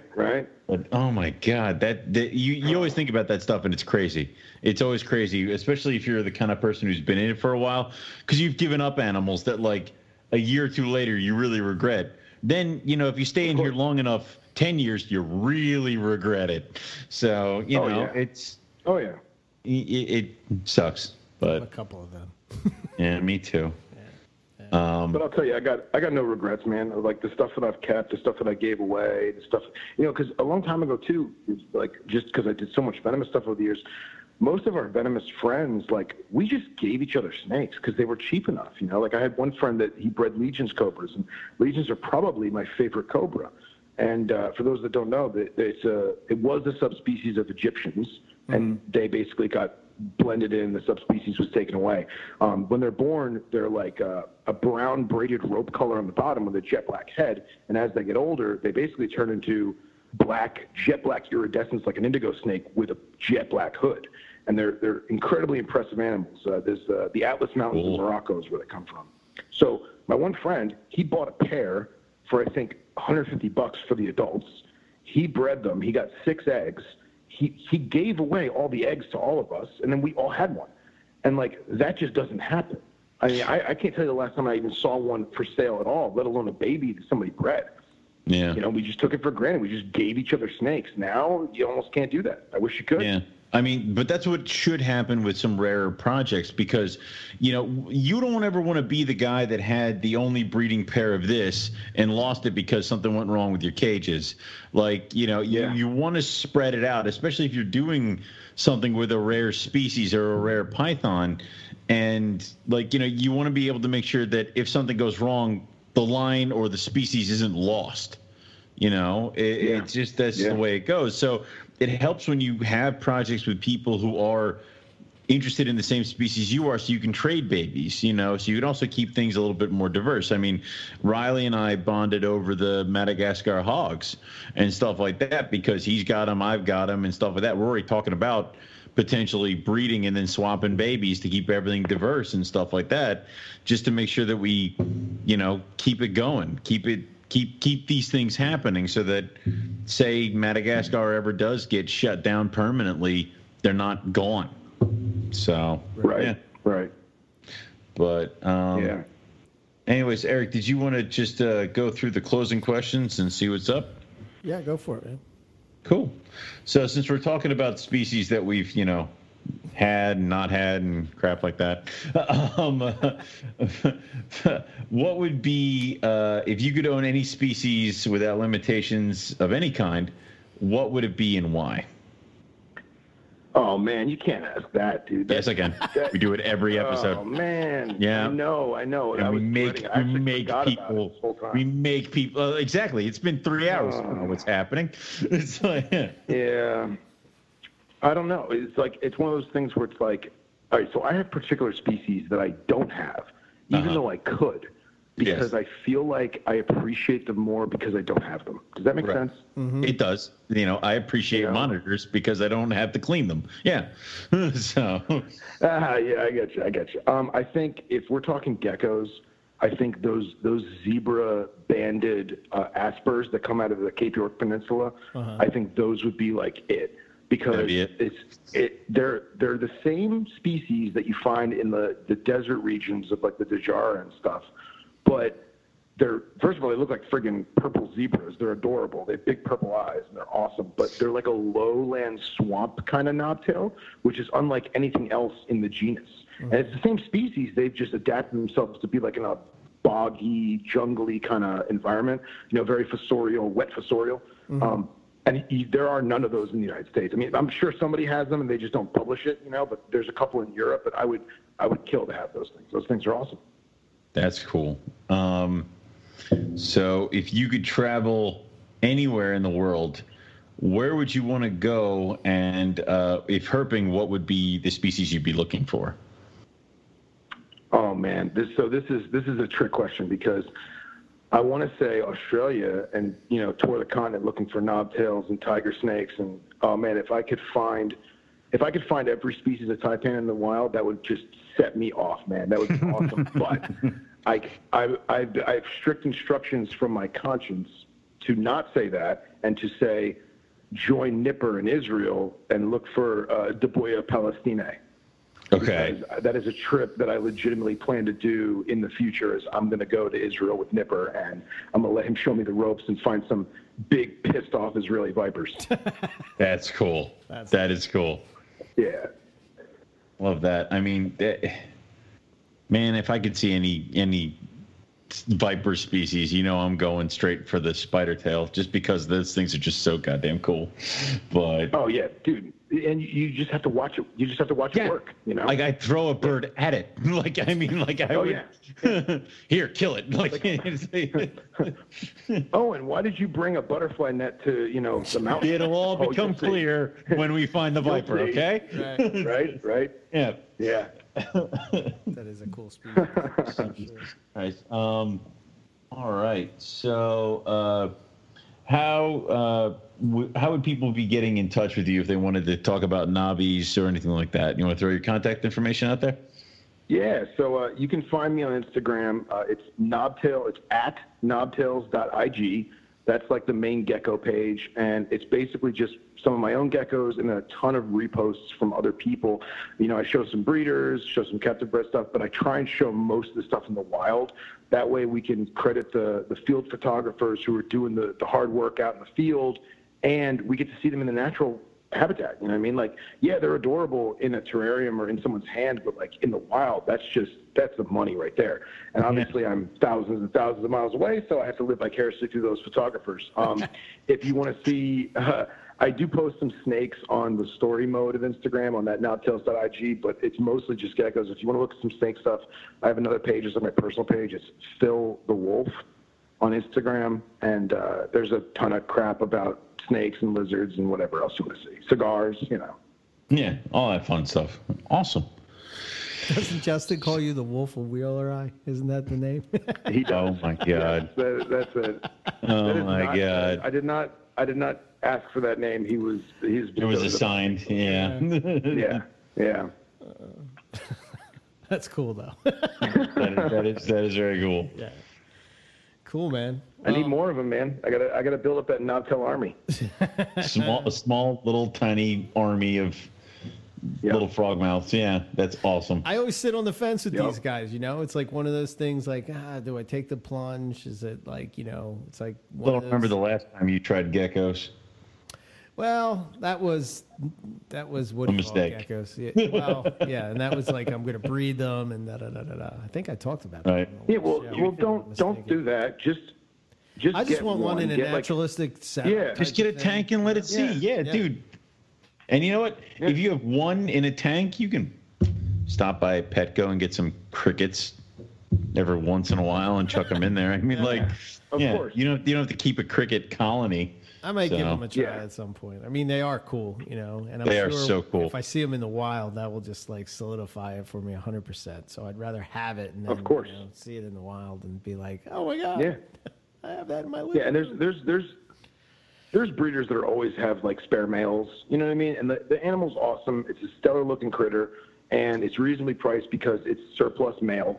So the breeders are, they're more apt to, say, hey, you want a cool pet? Here's a cool pet. Right. And I don't want to sound like you'll be more attentive to it because you only have the one, but that's a fact. You will. You'll appreciate it more because you just have the one. Sure. Yeah. And that's a kind of, if you do it naturalistic and kind of kick-ass, that's the kind of tank you have in the living room, Yeah, exactly. Exactly. Yeah, I mean, like most, we're snake guys at heart, right? At least me and Owen are. Right. Absolutely. I think you are. 100%. I mean, I think most of your animals don't have legs, or the majority of the ones you've worked with, But I think exactly. I think it's cool to do something different. I think a lot of people, a lot of times, at least the listeners that I'm talking to, they're always looking for something, something different, and this would fit into that wheelhouse, just something different that you could kind of get a little taste of Australia, and just seems like absolutely. I would say that because Eric, you've tried keeping or breeding several species of snake that deviate from Australia and have been kind of like not impressed with some of them, that potentially maybe the next thing is just to stay in Australia but deviate out of snakes, dip into geckos. Yeah, I think I don't know if this got recorded or not, but I think Rob was sort of telling, taking his little shot at me about like, oh yeah, the guy that wants to keep every species of python and all that kind of stuff. Oh no, he said it. It was in there. It was, right? Okay. Yeah, it was there. And it's he's like, we've been very supportive of you, and he's like, Owen and I both were, and I'm like, no, we weren't. Like, you're like, this is dumb. You're dumb. Keep me straight. Like, tell me, like, what are you doing, man? What are you doing? This is not a good idea, dude. Like, But well, that's how I got that. That's how I got that water python, man. I was literally at my friend's shop, and he got a couple male babies, those yearlings or whatever the hell they are. And I look at them, I'm like, oh my god, there's Queensland Fuscus.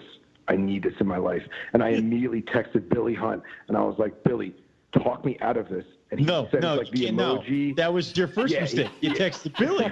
Like that was your exactly. How many times I do this to Eric? I'm like, tell me not to buy this, and he's like, do it. And I'm like, no. You're supposed to say no. You're supposed to say no. Right. And what's funny is I went to the store because my buddy got some like 8-month-old stonewashed Bredls that he got from Ralph, and I went there to go look at the friggin' stonewash, and I'm like, with the water python. Yeah, I need this ugly ass water python in my life right now. Right. And I texted Billy, and Billy was like, "Why are you asking me? You know my answer." So my fiance's bad like that too. I'm like, honey, I don't think I want. I talk me out of the snake. She's like, do we need it? I'm like, no, you're not. No, the answer was just no. The answer is just don't. No. Yeah. Well, the other part of it too is my wife is kind of looking for something.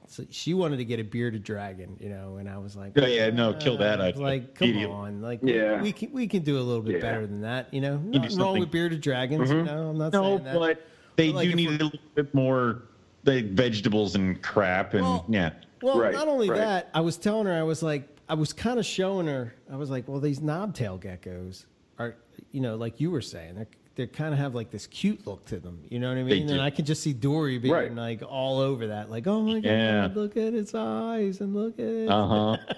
And it'll do that little gecko thing, and if she watches it like stand and twitch its butt everywhere, like done. Yeah, she wanted something set up in like. Now I know why we have a knobtail episode. I get it. No. Research.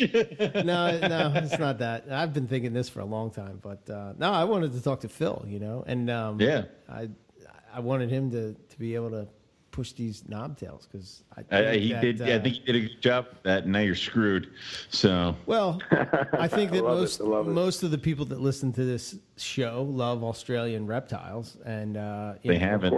Wrong place. Yeah, I love always stepping outside of what we normally do. So and you know what? Like I told you, we had that one show with Justin. I've been like, I like knobbies. I should get knobbies. It's like, no, I can't. There's too many other projects. So see, too much of the shit. Right? This is what's going to happen, Phil. I'm going to get a knobtail, and he's going to come to my house and be like, no.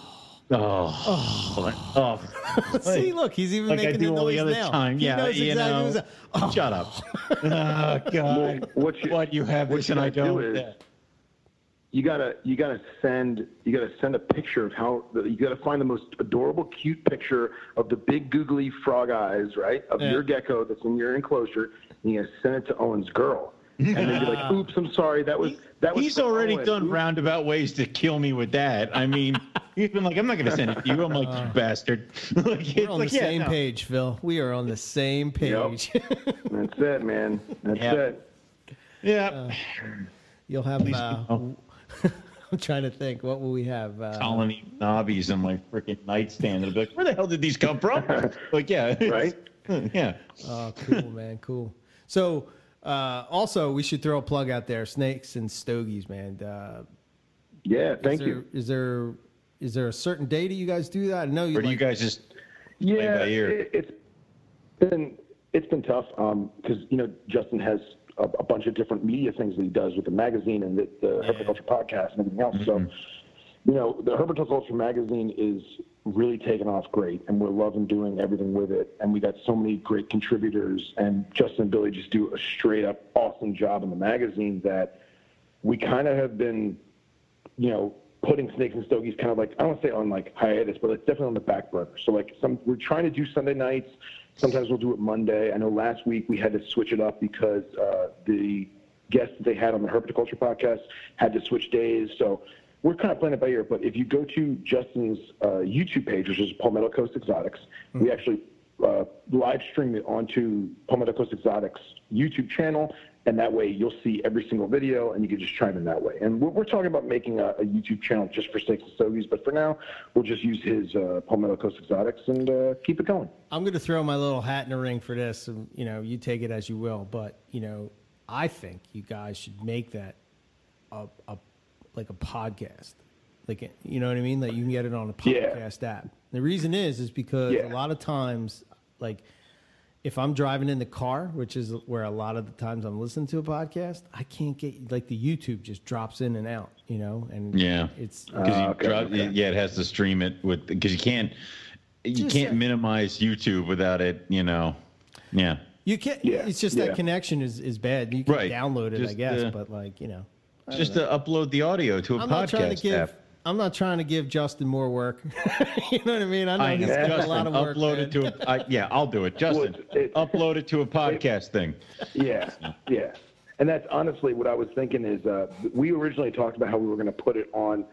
We were going to put Snakes and Stogies on the Herpetoculture podcast channel thing. Mm-hmm. And that way it was every other THP episode could be a Snakes and Stogies thing. But we realized that would severely mess up the statistics and the data of the actual normal Herpetoculture podcast. So what I plan on doing is probably just making a new podcast channel for Snakes and Stogies and then just taking that audio from YouTube and just uploading it straight to that. But it's a work in progress. We're just having fun with it. Yeah, man. Yeah. Cool. It's good stuff. Cool. Good stuff. So if you can check it out, definitely worth a listen for sure. But awesome. Thanks, man. Thanks for coming on and spending some time with us. Hey, I appreciate it. Yeah. It's awesome. It's awesome to chat with you guys, and I am a listener as well, so it's really cool to do this with you guys. I really appreciate it. Yeah, man. Thanks for popping by and educating us on the venomous and the knobbies. So yeah, man. It's what I do. Cool. I appreciate everything you guys do for everything. It's awesome, man. You guys are staples in this community, and I appreciate it. Yeah. Thanks a lot, dude. Likewise. So, thanks. Yeah, well, hopefully we'll catch up with you at a Carpet Fest if those ever happen again, and or a show if those ever happen again. So yeah, you guys need to. Well, Daytona's still on, man, as of right now. So you guys need to come down for Daytona because even if the show gets canceled for whatever reason, the only reason why they're going to cancel that show is if the state makes them. Right. Let's say the state does make them cancel. It's going to be one hell of a beach party. Yeah, I wish I had thought this a little bit better because I would have just planned my vacation down there till then. But I'm not a big fan of Daytona as a whole, but you damn well believe I go to that reptile show every year. Make a hell of a weekend. Right. All right. I mean, it's on the beach. What the hell? I mean, dude, it's a nice venue. It's a very nice venue. So I went there 2 years ago. So yeah. Yeah, and from what I gather, even with times of COVID, apparently this is the biggest vendor sellout list they've had in like 5-6 years. Holy crap. We'll see what happens. Yeah. But again, thanks for bringing me on, guys. I really appreciate it, and we'll talk soon. All right, man. Thanks, man. Catch up with you a little later. Awesome, thanks. See you. Yep. Bye-bye. Bye. All right, let's close this out, Owen. Before I do, I have to give props to Mr. Francis Pringle because he did watch my collection while I was in Florida, and I told him I would give him props. There we are. Next. Shout out. Yeah, he did a good job. Okay. Nothing died, and everything had eggs. And he only panic texted me once. So, yeah. Only once? That's good, man. That's good. But I ate eggs. All right, take the eggs away from her. It's like, it's like... Shit. So... okay. Cool. Way to go, Francis. Good job, Francis. See, I told him. See, now you had. Hopefully, he stayed all 3 hours of the show to get to this point. Otherwise, he's just going to be bitching at me because I don't give him props. Right on. I know, right? Jesus. So, if you want to follow us, you can whatever podcast app that you use. You can download the subscribe to the show, get it every week. And if you want access to the archives that go back to 2011, holy crap! You can go to Blog Talk Radio, blogtalkradio.com/Morelia Python Radio, and you'll find the past episodes right there. Which is crazy that people are still listening to those, man. What is wrong with you people? Find something else to do, for Christ's sake. Yeah. You can follow the show on our Facebook page, Instagram. We also have, our group, Morelia Pick of the Week. All those places, you can see what we got going on. Our website is MoreliaPythonRadio.net. And if you want to get in touch with us via email, info@MoreliaPythonRadio.com. And then be sure to visit our Teespring store if you want some NPR swag. Teespring.com/stores/NPR. Oh, for the love of God. Yeah. Just as if you couldn't make it any easier. Son of a bitch. The easiest way to get to it is just go to our website, and there's a link that will take you right to the store. So if you want to support the show, this is how we do it. And you get some cool stuff, if you like shirts, hats, stickers, coffee cups, posters. I forget what else is over there, but there's a bunch of stuff. And, like I said, right now I'm going to try to get some stuff up there. I know we've been contacting a couple artists, or we've been contacted by a few artists. So we're going to try to get, I'm going to try to get some new stuff plugged in there, maybe even revamp some of the other stuff. I know we dug up a lot of the old Carpet Fest t-shirts, so we're going to get that going. And then I think I'm going to bug some artists that we know about a 2020 Northeast Carpet Fest t-shirt. Even though we're not having it, I want to get a logo out there for you guys to purchase for people who kind of just want to complete the set. Plus, I'm thinking we're going to try to find some place for it to donate to. So we'll see what we got. And yeah, we'll just go from there, and we'll get everything plugged in. So cool. And for me, ebmorelia.com.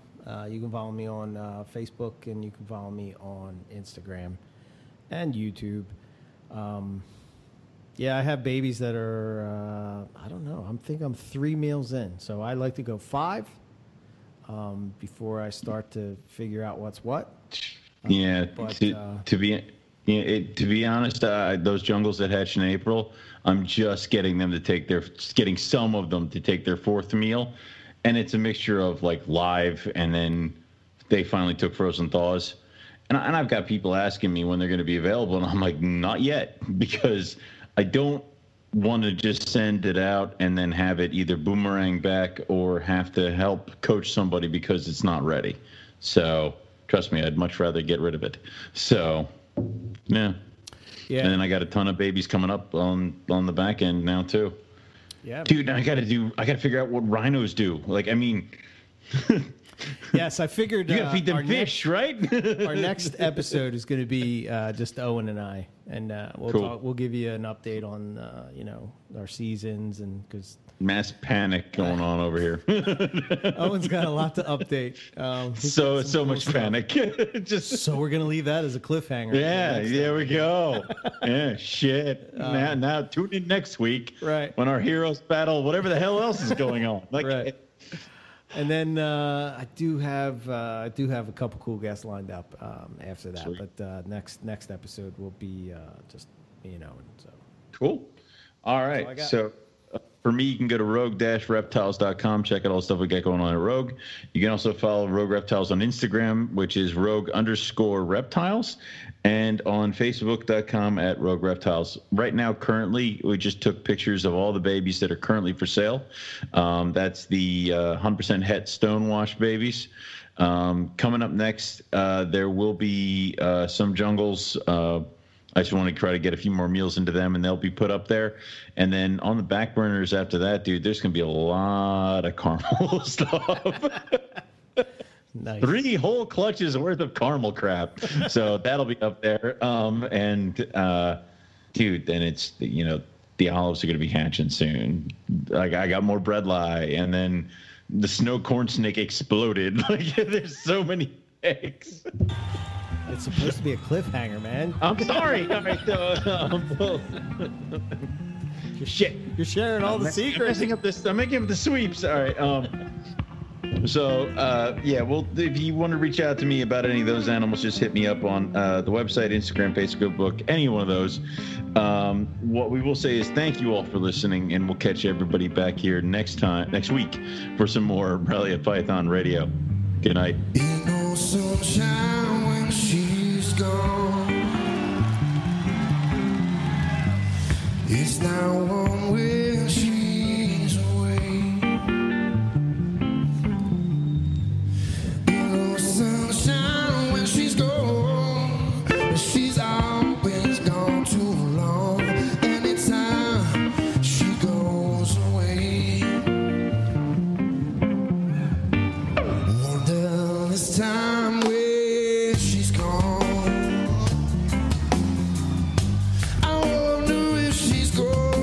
Stay.